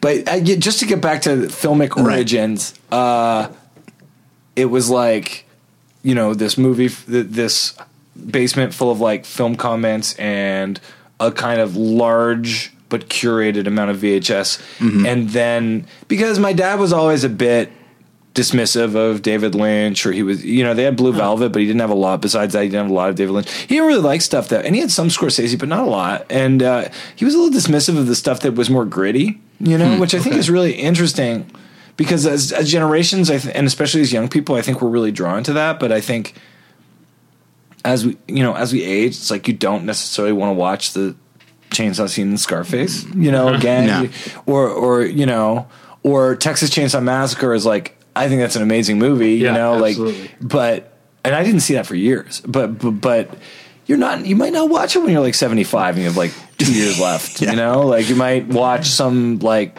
you know, La Belle Noiseuse or something, you know, like. I thought you were going to say like Secondhand Lions or something. What's Secondhand Lions? It's with Michael Caine and Robert Duvall. Oh, and it's a better movie than it has any right to be because of the actors in it. Knock Around guys. You're watching Knock Around guys. Yeah, it's Secondhand Lions is memorable for being one of those few post The Sixth Sense movies with Haley Joel Osment. Yeah, there was that, and then there was Pay It Forward, and Secondhand Lions, where basically just seeing Haley Joel Osment be praised in Sixth Sense and then just not become. I don't mean to mock, and he seems to have a career now. Good for him. Well, it was him in Sixth Sense and AI, and he was like revelatory in both of those. But I think so much of what people were saying is like, oh my gosh, for his age, he's so amazing, and it's like, and then it's sort of he like grew into his talent, and suddenly he's like, well, now he's just a regular talented actor. Who needs that? Jodie Foster's not going to happen every single time. Or actually, you know, there's a lot of child actors who really do keep going. You know, like Shia LaBeouf, who was a child actor. But I mean, that's I think we said this on a recent commentary. But whither Rory Culkin? Why is Rory Culkin not in movies anymore? Igby Goes Down was like such a great job. Oh, that's Kieran. All right, I think, is Rory in that one as well? So which one was Rory? Rory is Signs and Mean Creek. And You Can Count on Me. Actually see. Well, I loved You Can Count on Me. I mean, that's another one. Lonergan is kind of in that category of people I'm talking about. And didn't he just do a new one? Yeah, Manchester by the Sea. Oh yeah. That's like, it is something like, you don't want to see Happiness after, you know, or anything after Happiness. Sure. It's like Kent Lonergan. I kind of didn't need to see anything after You Can Count on Me. Oh, you should. What are the ones he did? Well, not many. Just Margaret. And Manchester by the Sea. That's it. They're both amazing. Margaret? Yeah, that was the one that he made in 2006 and then didn't come out until 2011. Anna Paquin. It's kind of an ensemble, but she's Mark the lead. Ruffalo. That's a good. I don't think I've seen that one but you know, the person who did Election and Alexander Payne. Because he also made The Descendants and stuff, right? Yeah. At some point, I was just like, okay, I'm starting to get these movies a little bit, you know. I think I'm post Sideways. I'm not really an Alexander Payne Sideways fan. Was kind of like peak, you know, like it kind of. But there's enough out. like, and maybe because of, and I'm not criticizing him so much as I didn't love Descendants. I didn't love Nebraska, but Alexander Payne has a movie coming out in 2017, and I'm excited. I actually really enjoyed Nebraska. So yeah, I mean, I did get a kick out of Nebraska because Bruce Dern. If you do some stunt casting like that, where you're like inserting someone who I really want to see, you know, like I'm in, you know, like if you're a good director, you know. Like. Now, you said something that struck me as interesting, and you said in regards to Alexander Payne, but I feel shocks me, by the way, but I'm glad to. It's the first time so far, but so I'm taking note of it now. Okay, cool. It's like I'll remember it. An hour in every other conversation I have after this. An hour and 8 minutes in, but. It can be applied to any director, this idea of you watch a lot of their movies and it gets to a point where you're like, okay, I think I think I get this director. And I wonder, because I've had that thought as well, and I feel like a lot of film people probably do. And it's almost always said in a negative way. As if to say, like, they're not going to surprise me now. And but at the same time, on one hand, we want them to surprise us, but on the other, if they did something too unlike what they usually do, I feel like tons of people will criticize them for that. They lose some of their auteur cred. They become journeymen at that point. Yeah, I mean, it is sort of an argument, one for the other. The journeyman gets no credit, but like the person who directed Moneyball did such an amazing job with it, but you don't necessarily... Bennett Miller. Yeah, I mean, he's not necessarily like viewed as an auteur, is he? I don't think so, no. Yeah. No, he turns in dependably great movies like Capote, and then Moneyball was my favorite movie of that year. And then he did Foxcatcher, which is a film that is increasingly interesting in my mind. Foxcatcher is a cool movie. Yeah. I guess his movies tend to, they have a kind of a meditative quality to it, but I wouldn't say that's enough to think of him as an auteur. I had a point that I was going to make about directors making the same movie over and over again. Whether it's a good thing? I think sometimes that can lead... I guess the point I'm trying to make is I didn't like Wes Anderson for a long time, and I still generally don't like Wes Anderson's movies, but I loved Fantastic Mr. Fox, and it was almost like... It's a great movie. Yeah, and it was almost like it sort of reset something. Like I was like, okay, he can make something great, and now I'm going back to his movies and approaching them again. I still don't like most of them, but I have... Grand Budapest Hotel I've seen it twice now, and it has risen in my estimation. I mean, really? Just the art... The set deck art stuff in that is like it's so beautiful to me that I thought it made up for what was at some point I felt like he just kind of like didn't want to do like a sort of family, like these more really well fine-tuned dramatic machines, which like I thought Rushmore, it had so much heart to it, and I saw it at the right time that I loved it, and I also was like, oh great, this type of a guy is going to be like a heartthrob. I'm fine. I'm going to I look enough like Jason Schwartzman that this is helping me, and the soundtrack was great. And then Royal Tenenbaums rewarded on repeat viewings, I thought. And I think I dislike it less now than I used to, but I never really... I think there's a thing, to get back to why I like Grand Budapest, is I think there's a thing in his movies where they're so airless so much of the time that even when, like, Bottle Rocket has, like, action scenes in it, essentially. It's totally different kind of movie. But it doesn't feel like it doesn't feel like there's momentum to it. Whereas Grand Budapest, I feel like that movie is snappy and it moves, and I think a lot of it is down to Ralph Fiennes' performance. But there's a lot of really fun stuff, and when it actually, like when you get like the prison break sequence in Grand Budapest, it's not like an ironic postmodern version of a prison break sequence. It actually works as a thrilling sequence. Which but is his so irony has been, I don't think he was ever been doing irony. He's been arch maybe, but I don't think he's been someone who's peddled in commenting on what he's doing beyond just like, I think his influence is clearly, he's just in love with this imagery, this look, and these types of films. And I mean, my qualm, if I may use the word qualm, with Wes Anderson. I think after you shot off a Guy de Maupassant, you could say qualm. You guys were like, is he really taking it to Guy? Don't forget, I'm from Canada. We learned French. Oh, right. Yes. It's not like I went out of my way to find out about him. They actually taught it to me in high school. And he kind of goes for like trying to convey emotional weight in too quick a manner sometimes. And you know what I mean? Yes, and it's a thing that has bothered me. It's actually a thing that kept me from embracing Moonrise Kingdom, is that the way that he does it, it's not merely quick, it's people just declare what they feel. Yeah, declarative. But, Moonrise Kingdom, I was actually creeped out by like the part where you made the actor touch the other actor's boob, and I was just like, we're a little late in the game. It's not 1973 right now. You don't have to make teen actors do this. Maybe it was somehow CGI, but I say that because, okay, I thought Life Aquatic I watched with my family. My family would always watch a movie at Christmas Day, we'd go to the cinema and watch a different movie. It was Life Aquatic one year. Quite often it was Wes Anderson movies. We also saw Fantastic Mr. Fox that way. But Life Aquatic was like, so turgid was the word. Like, it was just like, it felt like it was, you were on the sea with everybody. It was taking forever. But then there was this one moment where they spring into action. This great, like, Search and Destroy starts playing, and he suddenly actually, the Steve Zissou character is suddenly awakened to the fact that he actually loves this guy who might not even be his son. Mm-hmm. And you see it in Bill Murray's reaction, and it's like a split second, but it's actually pretty beautiful, I thought.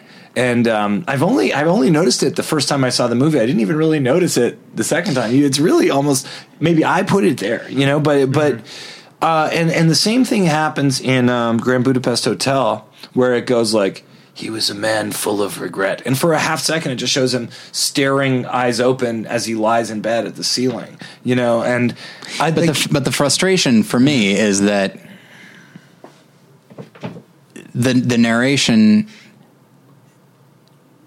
told us that he's a man full of regret, and that's the thing that often gets me. Every once in a while, I didn't think it worked as well in Grand Budapest Hotel, but I've only seen it once. So, like, I thought he was just rushing through it to get to the next pretty picture, and that I don't like that. I appreciated the audacity of Grand Budapest Hotel. Exactly. I was reading it while I was watching Grand Budapest Hotel. Not a multitask. I like it. But I like that he is doing. He's Grand Budapest Hotel is absolutely a Wes Anderson film, but he's doing very new things in it, and stuff that it does. As David was saying, like, it definitely has more of a pulse. I feel like Airless is a really great way of describing his films. He is like a shoebox with, like, mask or, like, clear tape or Scotch tape around it, and open it up, and it's like this weird Gwyneth Paltrow voodoo doll staring back at you. All right, to get back into getting to know Nick. I know, I'm so we keep sorry. Getting drilled, but I want to know where the punk rock thing comes in. It was just growing up, in Toronto, downtown, really in the heart of the city. So when I was 13, we moved to this area that was near a bunch of near a bunch of CD resellers and a radio station that would have bands come through. And I went to high school, junior high, and then high school, and got into like indie rock and would go to these concerts. And so when I was 13 and I didn't know how to play anything, really the only option was to scream into a microphone. And I didn't improve my skills since. I've been toying with delay pedal, Memory Man effects on the vocals, and worked on my lyrics. But yeah, I mean, I think it just was like, the Dead Kennedys or even Epitaph Records punk, when I was young. It just was there, and I could also see these people with my eyes get interviewed sometimes. I remember I saw the Ramones get interviewed. I saw Trent Reznor, get interviewed. And so it felt, but I also thought that the local musicians, because the first shows I went to were like local bands, I thought they were rock stars. You know what I mean? Even though 8 years later I was working at warehouses with most of them, and starting bands with some of them, so, and I got into the Stooges. That was probably a very big one. And then it was just, I love this sort of stylized screaming, that Iggy Pop was doing. I mean, I wish I'd known how much of an accomplished musician he was, and I would have probably forced myself to learn the drums or something. And because rhythm is so key to a good front person, But I had a pretty good run with it. I don't know if I'll get back to it. I'm in a city now where I don't have musician. I mean, I've done one. I haven't done that much musical collaboration in LA, but yeah. How long have you been out here? For about a year, pretty much. But on and off. I act too, actually. I should say that.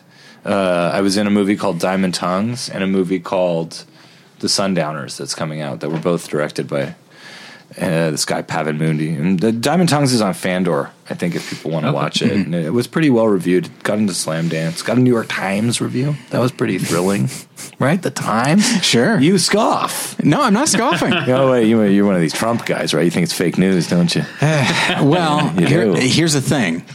I'm not a Trump guy. I do too. No, you're one of these Trump guys.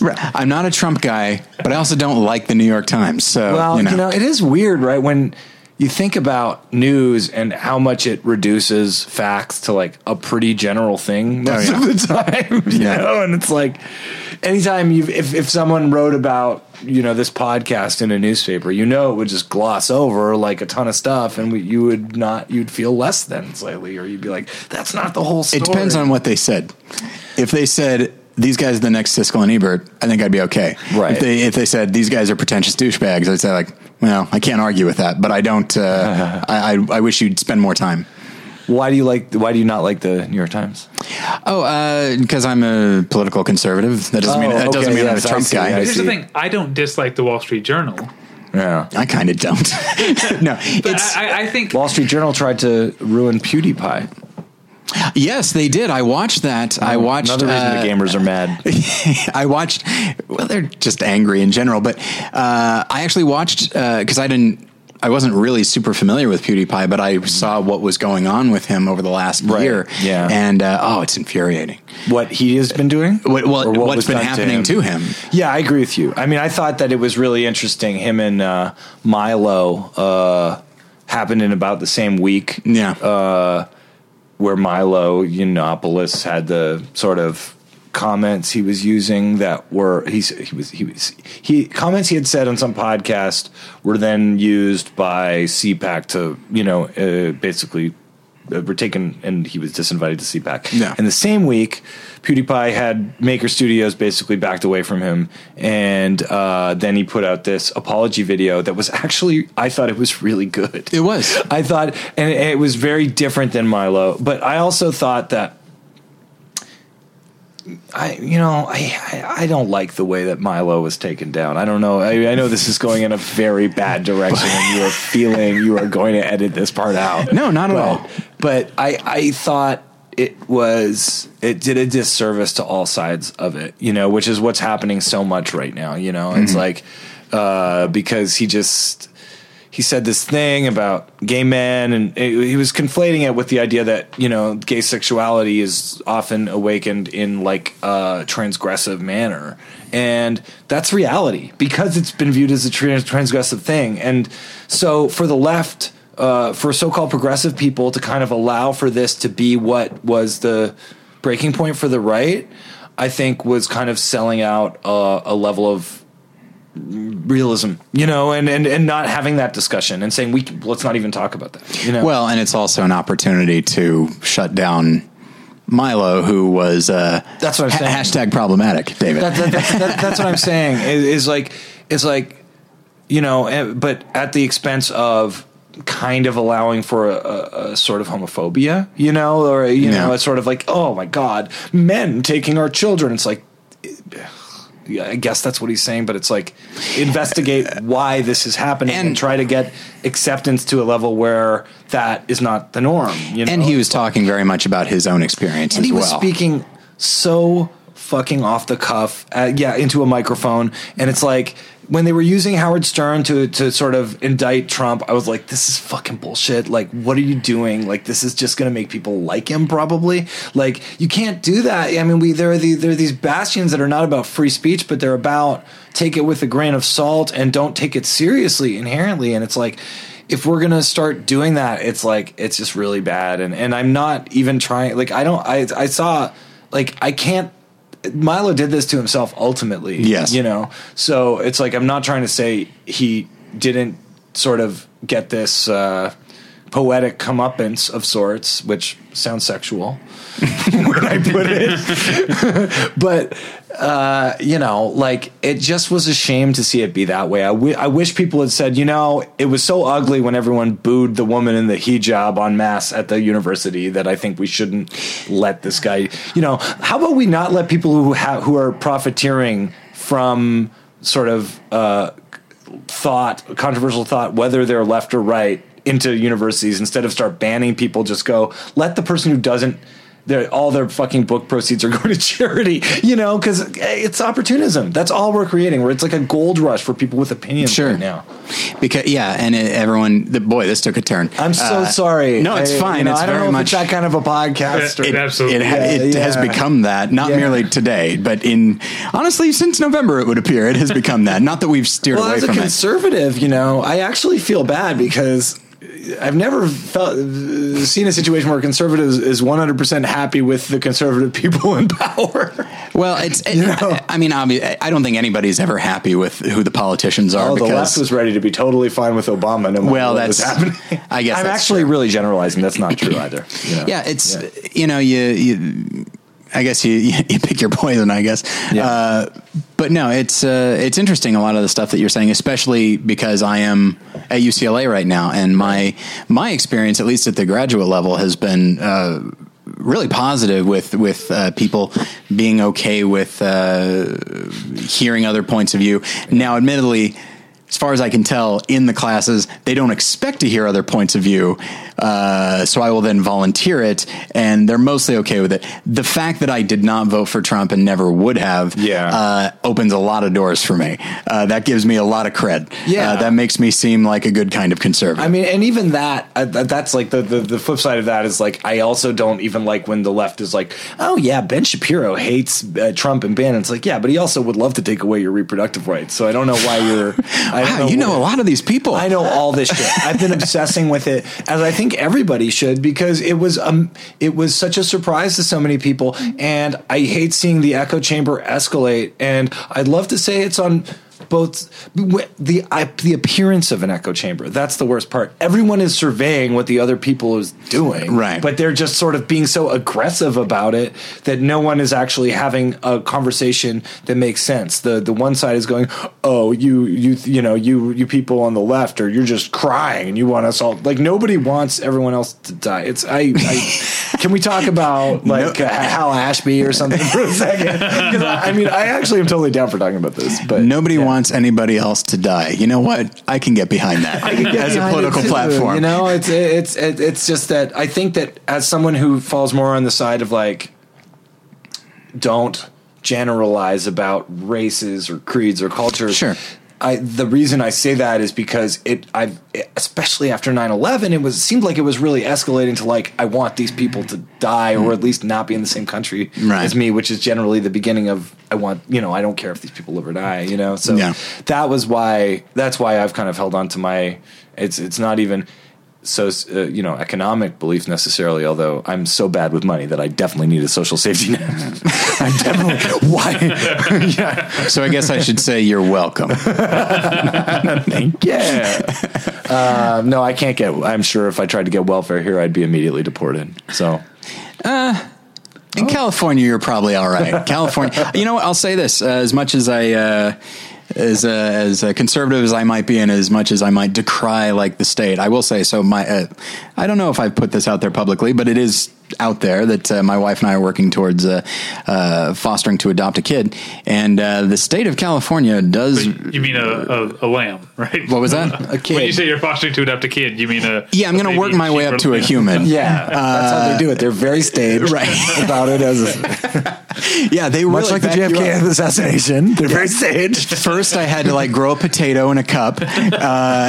But yeah, and so that's the thing that we're working towards, and the state provides tremendous support for foster families and that kind of thing. And just, I'm very aware of at least my California tax dollars are going to something that I'm 100% on board with. Yeah, and I like the idea of the amount. The degree to which the state and the county are on the side of these kids and are taking care of them as much as they can is something that is very impressive, and it's shockingly efficiently run. Well, Americans seem like they have a lot of time. They try to always have a humanism, within their argument. Sure, sure. It's always well, why aren't you mad that this kid? Well, let me show you this picture of this dead kid. Why aren't you mad right now? It's then the other side is why are you cutting off, our rights and deregulating everything, the food and. But Hal Ashby was just an incredible influence on me. And I mentioned Bruce Dern earlier, and I loved him in Coming Home. How about The Landlord? Did you ever see The Landlord? Never saw The Landlord. That was just at the Turner Classic Film Classic Festival. TCM movie Turner. Yeah. Fest. Yeah. That's a good movie, and also very, I guess in terms of, it's a movie that's about gentrification, but, back, made in 1970 or whatever. Right. Yeah. I don't know if I've seen any Hal Ashby films. You've seen Being There.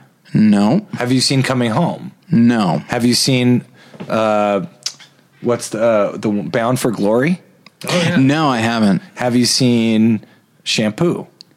I have not. You talk about a person who was always changing as a director, or always doing something exciting, like Billy Wilder, is famous for being like that. And I think Hal Ashby really pulled that off. You've seen Harold and Maude? Yeah. Nope. Wow. Maybe, and I think we're getting to like most of his movies. I saw Predator. Was that Hal Ashby? Yeah, he wrote. You know what? He did Second Unit on Predator. That's why there's that sort of earthy tone, and it's a natural feeling. Yeah. But he was in charge of wrangling Jesse Ventura. Yeah, he actually, Ventura improvised "Ain't Got Time to Bleed" at Ashby's request. He's like, you know what, Jesse, let's just go off script here. What do you think? It was really weird the way it was made. He was like, "What ain't you got time for?" I got time to bleed. It was like, it's great. It was huge. That's why Apatow loves Hal Ashby, because the way he directed Ventura. Poor Ventura was relegated to Second Unit in all of it. He was never filmed. Is that true that Judd Apatow loves Hal Ashby? Yeah, I mean, that's something that I remember he said that on Inside the Actors Studio or something, that he repeatedly, it wasn't just there, that he's so influenced by Hal Ashby, and I never see it. Are Hal Ashby's films also 2 hours and 45 minutes? Yeah, that's... are they? I don't really think so. I think that's the exact point. They just feel like they are, because they're from the 70s. Like a 90-minute 70s movie feels like it's the second Jaime, like it's like a... Okay, Being There is 2 hours and 10 minutes long. That's barely, but that's barely, that's acceptable to me. 2 hours, 10 minutes. In the 70s, that's acceptable. I mean, it's not a comedy, it was like a big idea movie. It was based on a book. It was like, it's got Peter Sellers, in as an icon, and and Last Detail is a really good Hal Ashby I've heard movie. Great things about that, and I've been told I would really like that one. Now I want to go back to bashing Judd Apatow for a moment. Sure. I wanted to mention, it's because he's a lefty, isn't it? It's because he's a loony leftoid. That would because he's part of the loony left. That would limit me considerably. Yeah, exactly. Doing a movie podcast, you're like, I like James Woods. The only Oliver Stone movie we're seeing is Salvador, not any other one. Being There, 2 hours and 10 minutes, still 4 minutes shorter than This Is 40. Yeah. Which is, I feel like you're a comedian and an actor living in Los Angeles. Mm-hmm. Maybe I don't want to put you on record as talking shit about Judd Apatow. I'm actually not trying to criticize him too hard. I'm not, this is probably will seem like deep backtracking, but I actually, I really appreciate, Judd Apatow's movies. I've been I've enjoyed, including This Is 40, more than a lot of, people who've challenged me on it, is like funny people, because these movies have a couple of moments of humanism in them, and that goes a long way. That's what it really comes down to. So the fact that Funny People had a resonant moment in it where Jonah Hill is fighting with Seth Rogen about being wanting an opportunity or something, and he goes, "I just wanted another thing," and it just felt real to me. And it's like, if you have one or two moments like that in a movie, it really can make up. But even if one or two moments, like, as a portion of a 2 hour and 20 minute movie, like the percentage of the movie that is good keeps dwindling, because I think the narrative that I'm projecting onto Judd Apatow is that he made This Is 40, he made The 40-Year-Old Virgin, and This Is the 40-Year-Old Virgin, and Knocked made Up, one movie, and they were both great. And probably they made a ton of money, and they don't cost a lot of money because they're not big effects movies or whatever. And so then Universal or whoever just said, go ahead and make whatever you want, and no one is He's not getting any. He's not coming up against the word no anywhere, and that's why his movies are too long and so sloppy. Well, he's also extending himself to like a pretty massive. He's doing these 2 TV shows at this point. He's got. He's doing stand up all the time. Mm-hmm. He's editing books. Like I think he's just a nerd who's been handed the keys to the city, and he's just like doing as much of it with it as he can. He also has this comedian mindset where he wants to reward comedians, and whether he's known them for a long time or it's something that obviously he's incredibly enraptured by and fascinated by, even though it's something he does himself, So there's all these elements of Judd Apatow that are just impossible for me not to respect. And it sounds like he's also pretty hands off when he kind of likes somebody, or not hands off, but when he likes someone, he gives them faith and then gives them a show. I mean, so I think at this point, I could get hired if I impressed him in 3 to 4 meetings after 10 years or so. So we can go back to say whatever you want now about the movies. But I have a dumb joke to make. I don't have anything else to say about Judd Apatow. Maybe his movies are so long because instead of hearing no, all he ever hears is yes and. I mean, it's the improvising is a big part of those movies. But yeah, I always was like Hal Ashby. I never thought of him at all being. Doing what Hal Ashby did, because his movies all feel so different, And I mean, Coming Home. You talk about an epic feeling movie, even though it's just it's just about it's a character study between like 3 characters. Basically, it has this epic feeling because the war is a part of it, and it also has he has more in common with Wes Anderson to me. Like Wes Anderson seems like he's influenced by Hal Ashby because have you seen Coming Home? I never have. No. Oh, you gotta see it. It's so good. I mean, it's just like emotional. Jane Fonda is someone married to Bruce Dern, he's away in Vietnam. This injured veteran played by Jon Voight, probably one of your favorite actors, is it's funny you should say that because for a long time he was my least favorite actor, but you know what, I'm warming to him, especially as I see his earlier stuff. Yeah, his early stuff's the good stuff. Maybe it ends with like Mission Impossible, as he's pretty subtle in that compared to Anaconda. Yeah. Although he's actually quite good in Ali, but that's because he's playing a human cartoon, right? So it's okay. Yeah, I mean, Jon Voight's interesting, but yeah, it's a really heavy movie. It's just a beautiful film, and it starts with this great Rolling Stones cover of Out of Time, so the soundtrack's cool, and it's just like a lot, and it's really brutal and kind of sad, in the end, and I mean, that's almost my favorite Hal Ashby movie.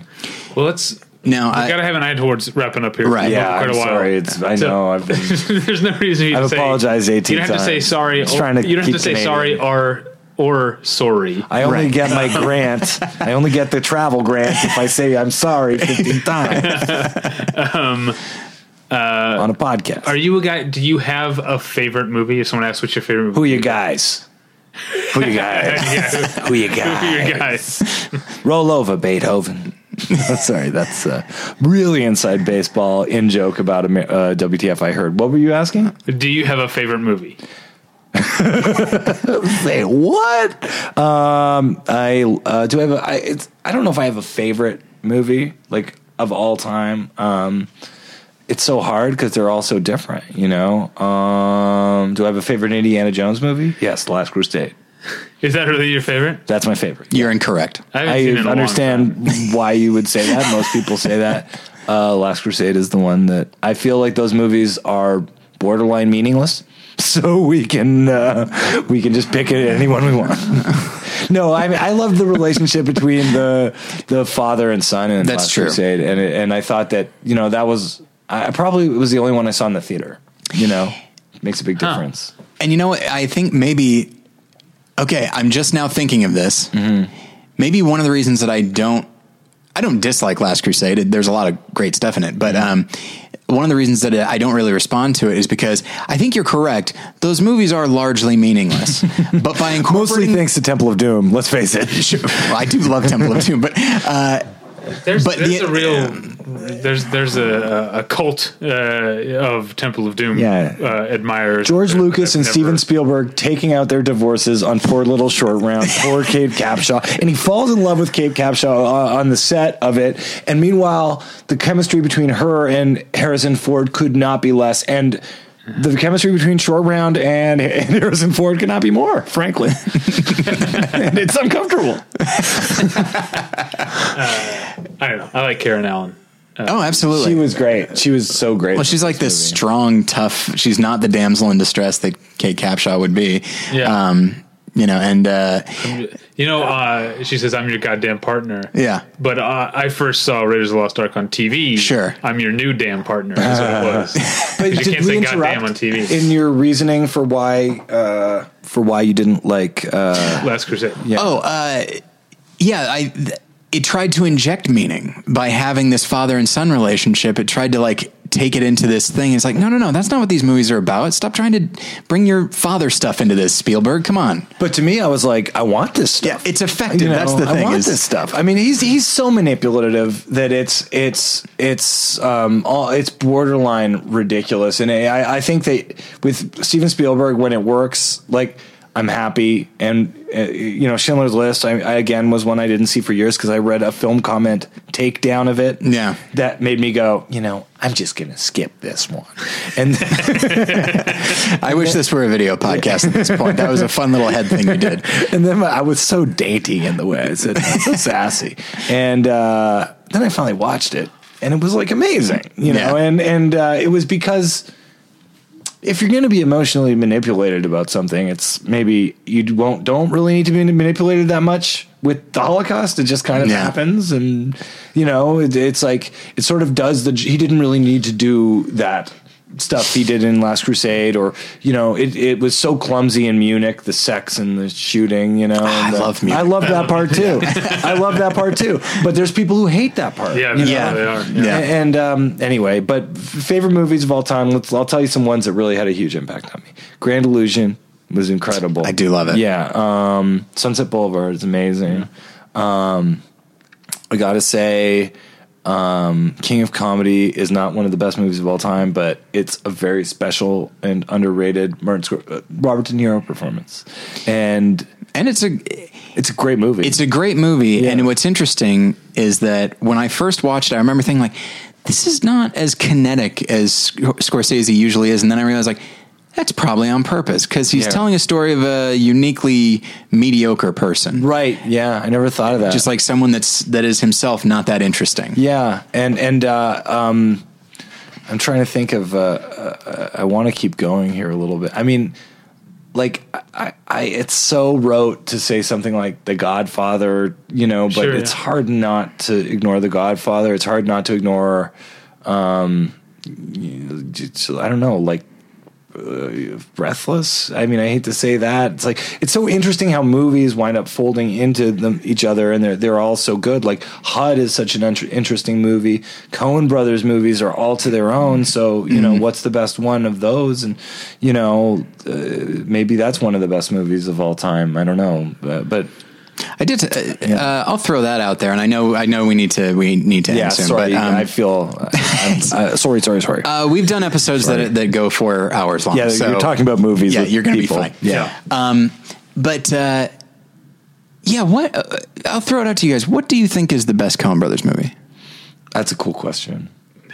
I don't know. It changes. It changes all right. the time. It is a bit shifting. My gut right now wants to say No Country, but okay. Yeah, No Country for Old Men is incredibly strong. True Grit's incredibly strong. I saw that in the theater, and I just thought the way it looked was so good. Mm-hmm. I know the fact it's a pseudo remake is maybe a point against it. Okay,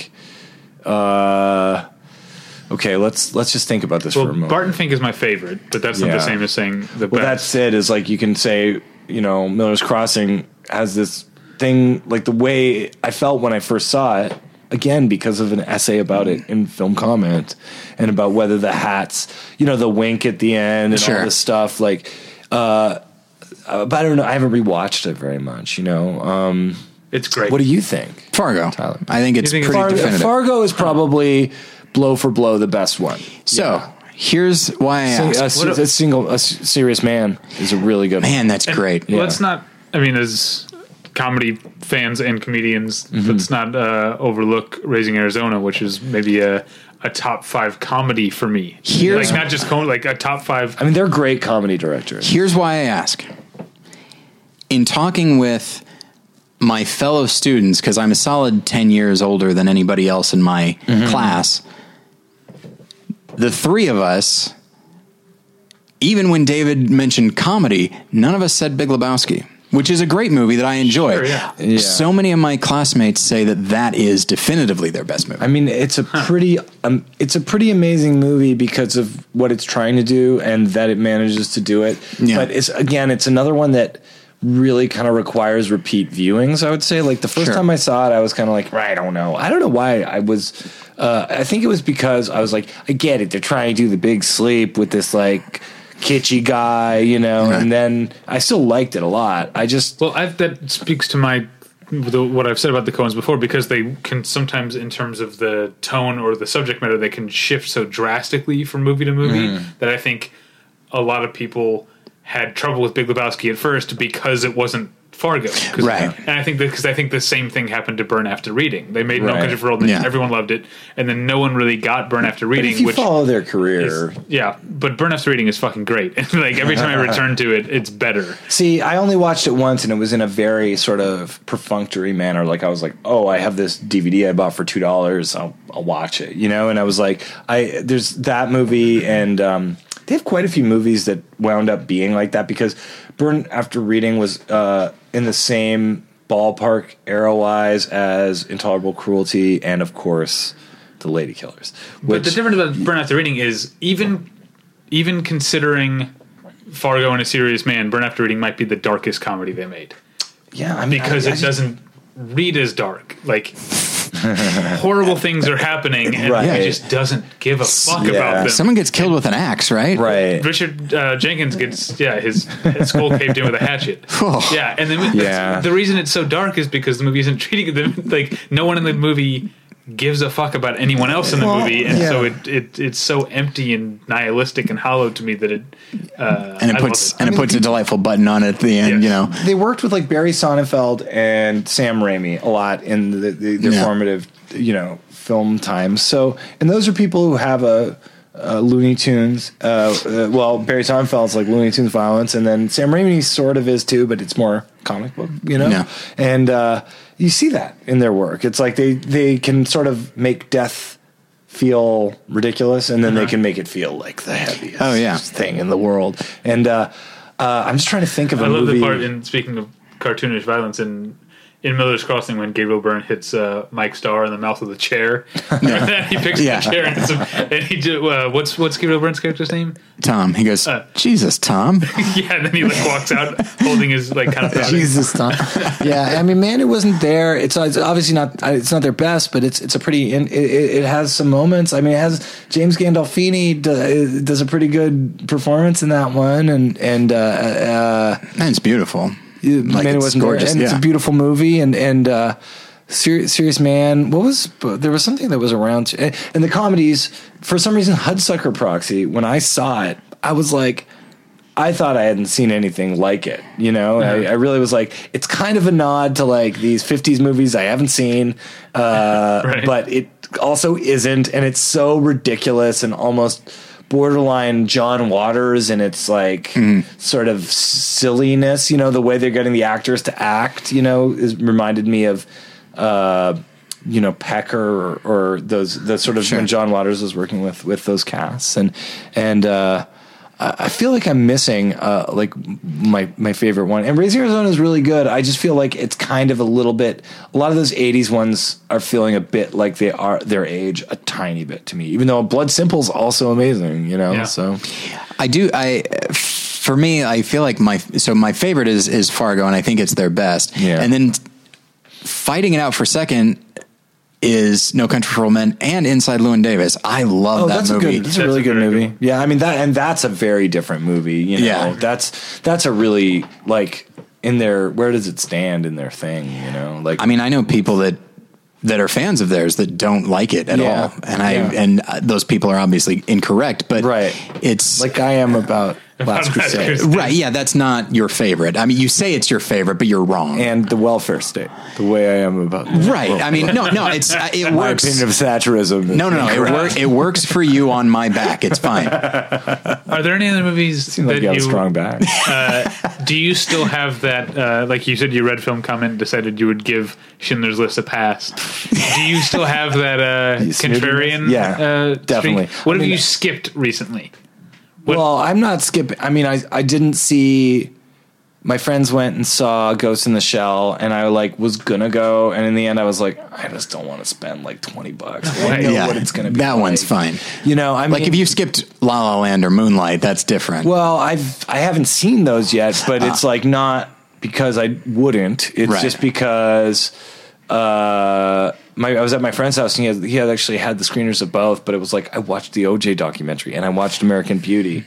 It's like there's so much to do that it's like me not going for one at this point is almost meaningless in terms of that snootiness because there's just so much out there that it's like I feel like there would be a really good example of something. I mean, I do this to my girlfriend all the time. She's like, do you want to watch this? And I'm like, no. But it's always she wants to watch some documentary about someone getting cut up. Do you say it like that? Yeah, I go, no. No. Okay. I keep saying we got to wrap up. Yeah. But who are your favorite Canadian directors? I think Cronenberg is just like, in terms of the consistency I shouldn't even say the consistency of tone. Like it's like he's someone who his movies feel weird. They feel like stage plays sometimes. They feel stagey. They sometimes have these plot elements that are like frustrating. Like the end of Eastern Promises is like with the baby. There's actually I feel like we should have you back. On the show in late June, early July, around Canada Day. Yeah. Because there's a topic that I've always wanted to do, but you need a Canadian to do it, is, because I just said who are the best Canadian directors, but what I'd like to know is who are the most Canadian directors? Like, whose films do you think feel Canadian? Do you know what I mean? Cronenberg's feel like Toronto movies. He's really? One of the only people who captures Toronto in a really the way that it is, which is like... I was actually just watching Dead Ringers literally 2 nights ago. Yeah. Most of them are shot in Toronto, like Dead Ringers, The Fly is, I'm sure that Scanners is, I'm sure that Videodrome is, and Existence, and I mean, it's just...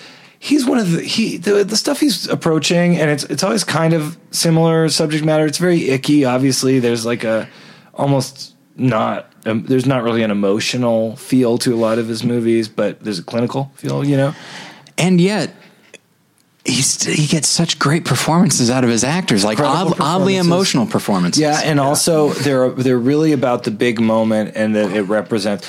I mean, it's a little bit heady to compare it to like. Say like Dostoevsky or something, but I've already mentioned Gita Maupassant, and this is a film nerd podcast, and I'm going to say that this is a podcast, right? You guys aren't on Sirius yet. Right? This actually isn't connected to anything. We like to talk to people. Just want to see me get my moisture sweat a few hours in. And. So now this brings up a question. Then, if you feel that David Cronenberg is particularly Canadian, so the way that I see that a lot of people see David Lynch as being like looking below the surface of like traditional Americana, does that mean there's a perverseness under the heart of all the Canadian niceness? 100%. Google Clifford Olson. Google Paul Bernardo, Okay. Google, just go on Google and hit I'm Feeling Lucky. And you'll probably find some horrible Canadian crime. I mean, it's like everyone is turning their head, like things are happening and we'll never know because everything is really spread out. There's like farms, there's the pig farmer guy in Vancouver. It's like, and that's it's a country that's under the shadow of America, absorbing its culture, fighting to retain its own. It's got this weird waspy Catholic kind of self-hatred, underneath it. And this kind of NIMBYism that mix, of any smallish place and like population-wise, and mixed and also this openness and kindness, it's like you're crazy inside. That's what you're doing. You're having so many different feelings. You're full of rage. I mean, you know, yeah, it's you know, he's quintessentially Canadian. I think Egoyan is similar. He's never really resonated with me that much, you know, but yeah, like he kind of has that sort of sadness. Canada is about punitive sadness, you know. The book The Stone Angel by Margaret Lawrence is all about just this miserable woman in Ontario, I think Ontario, in the 1800s, just going through this sad life with an alcoholic husband. And the last line of the book is just, and she dies. That's it. It's like, you know. All right. Well, I'm gonna stop Happy us Canadian here. Film Day. That was April 19th, my birthday, by the way. Canadian Film Day. Yeah, at Cinefamily they were doing a marathon. Oh, cool. Yeah. Okay. Well, I'm going to stop you there because last year for the 4th of July we did an episode on American movies. So this year, I want to have you back for Canada Day to talk about Canadian Maybe directors. me and another Canadian. We try not to associate with more than one at a time. Sure. Maybe me and somebody who just likes me. Sure. Absolutely. Let's get that. Someone with a car. So, listeners, you can find us at battleshippretension.com. That's where all of the movie reviews and everything else are. You can email us at david@battleshippretension.com. Oh, make sure to email me if you have questions for our video mailbag segment, Ask BP. Email david@battleshippretension.com. Anything else you want to email to Tyler, email tyler@battleshippretension.com. Let's see. I'm on Twitter at Davey Pretension. I'm also running the Snapchat. Still trying to figure out what Filters. Snapchat is for. And that's Battleship Pretension with no vowels. That's how you can find that on Snapchat. Tyler, you have another podcast, a couple of other podcasts. Real quick, what's going on there? So, More Than One Lesson, our most recent episode, we're talking about The Place Beyond the Pines, which is a film that I absolutely love. And the companion film is Lone Star, so talking about a couple of great movies. That's a great movie. And then Worth Playing For now, we have not announced this as of the day of recording, but by the time this goes up, I don't think we're going to be able to cover the rest of the season just between... We're going out of town. Jen was sick. Like, it's just going to be really inconsistent. So I think we're probably going to stop recording and then do one long episode at the end of the season. Okay. So I'm sorry to say that, but it's just kind of the way it...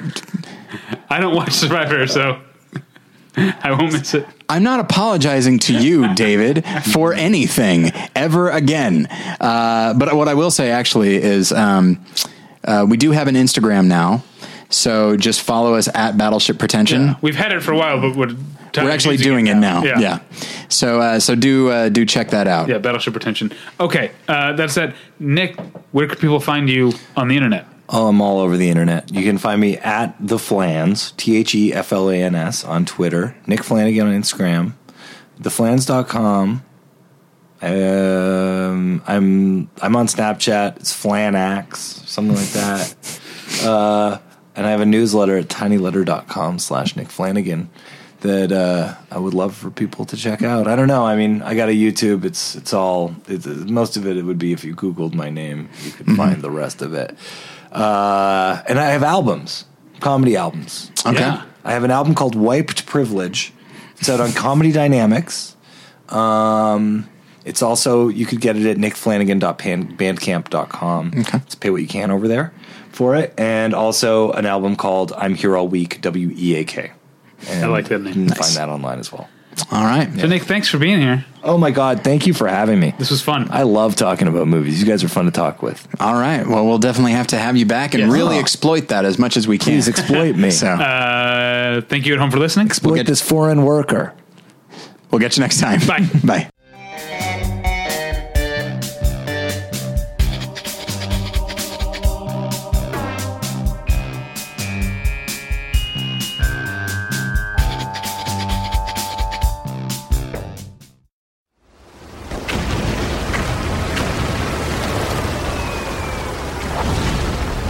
This program is a proud member of the Battleship Pretension Fleet.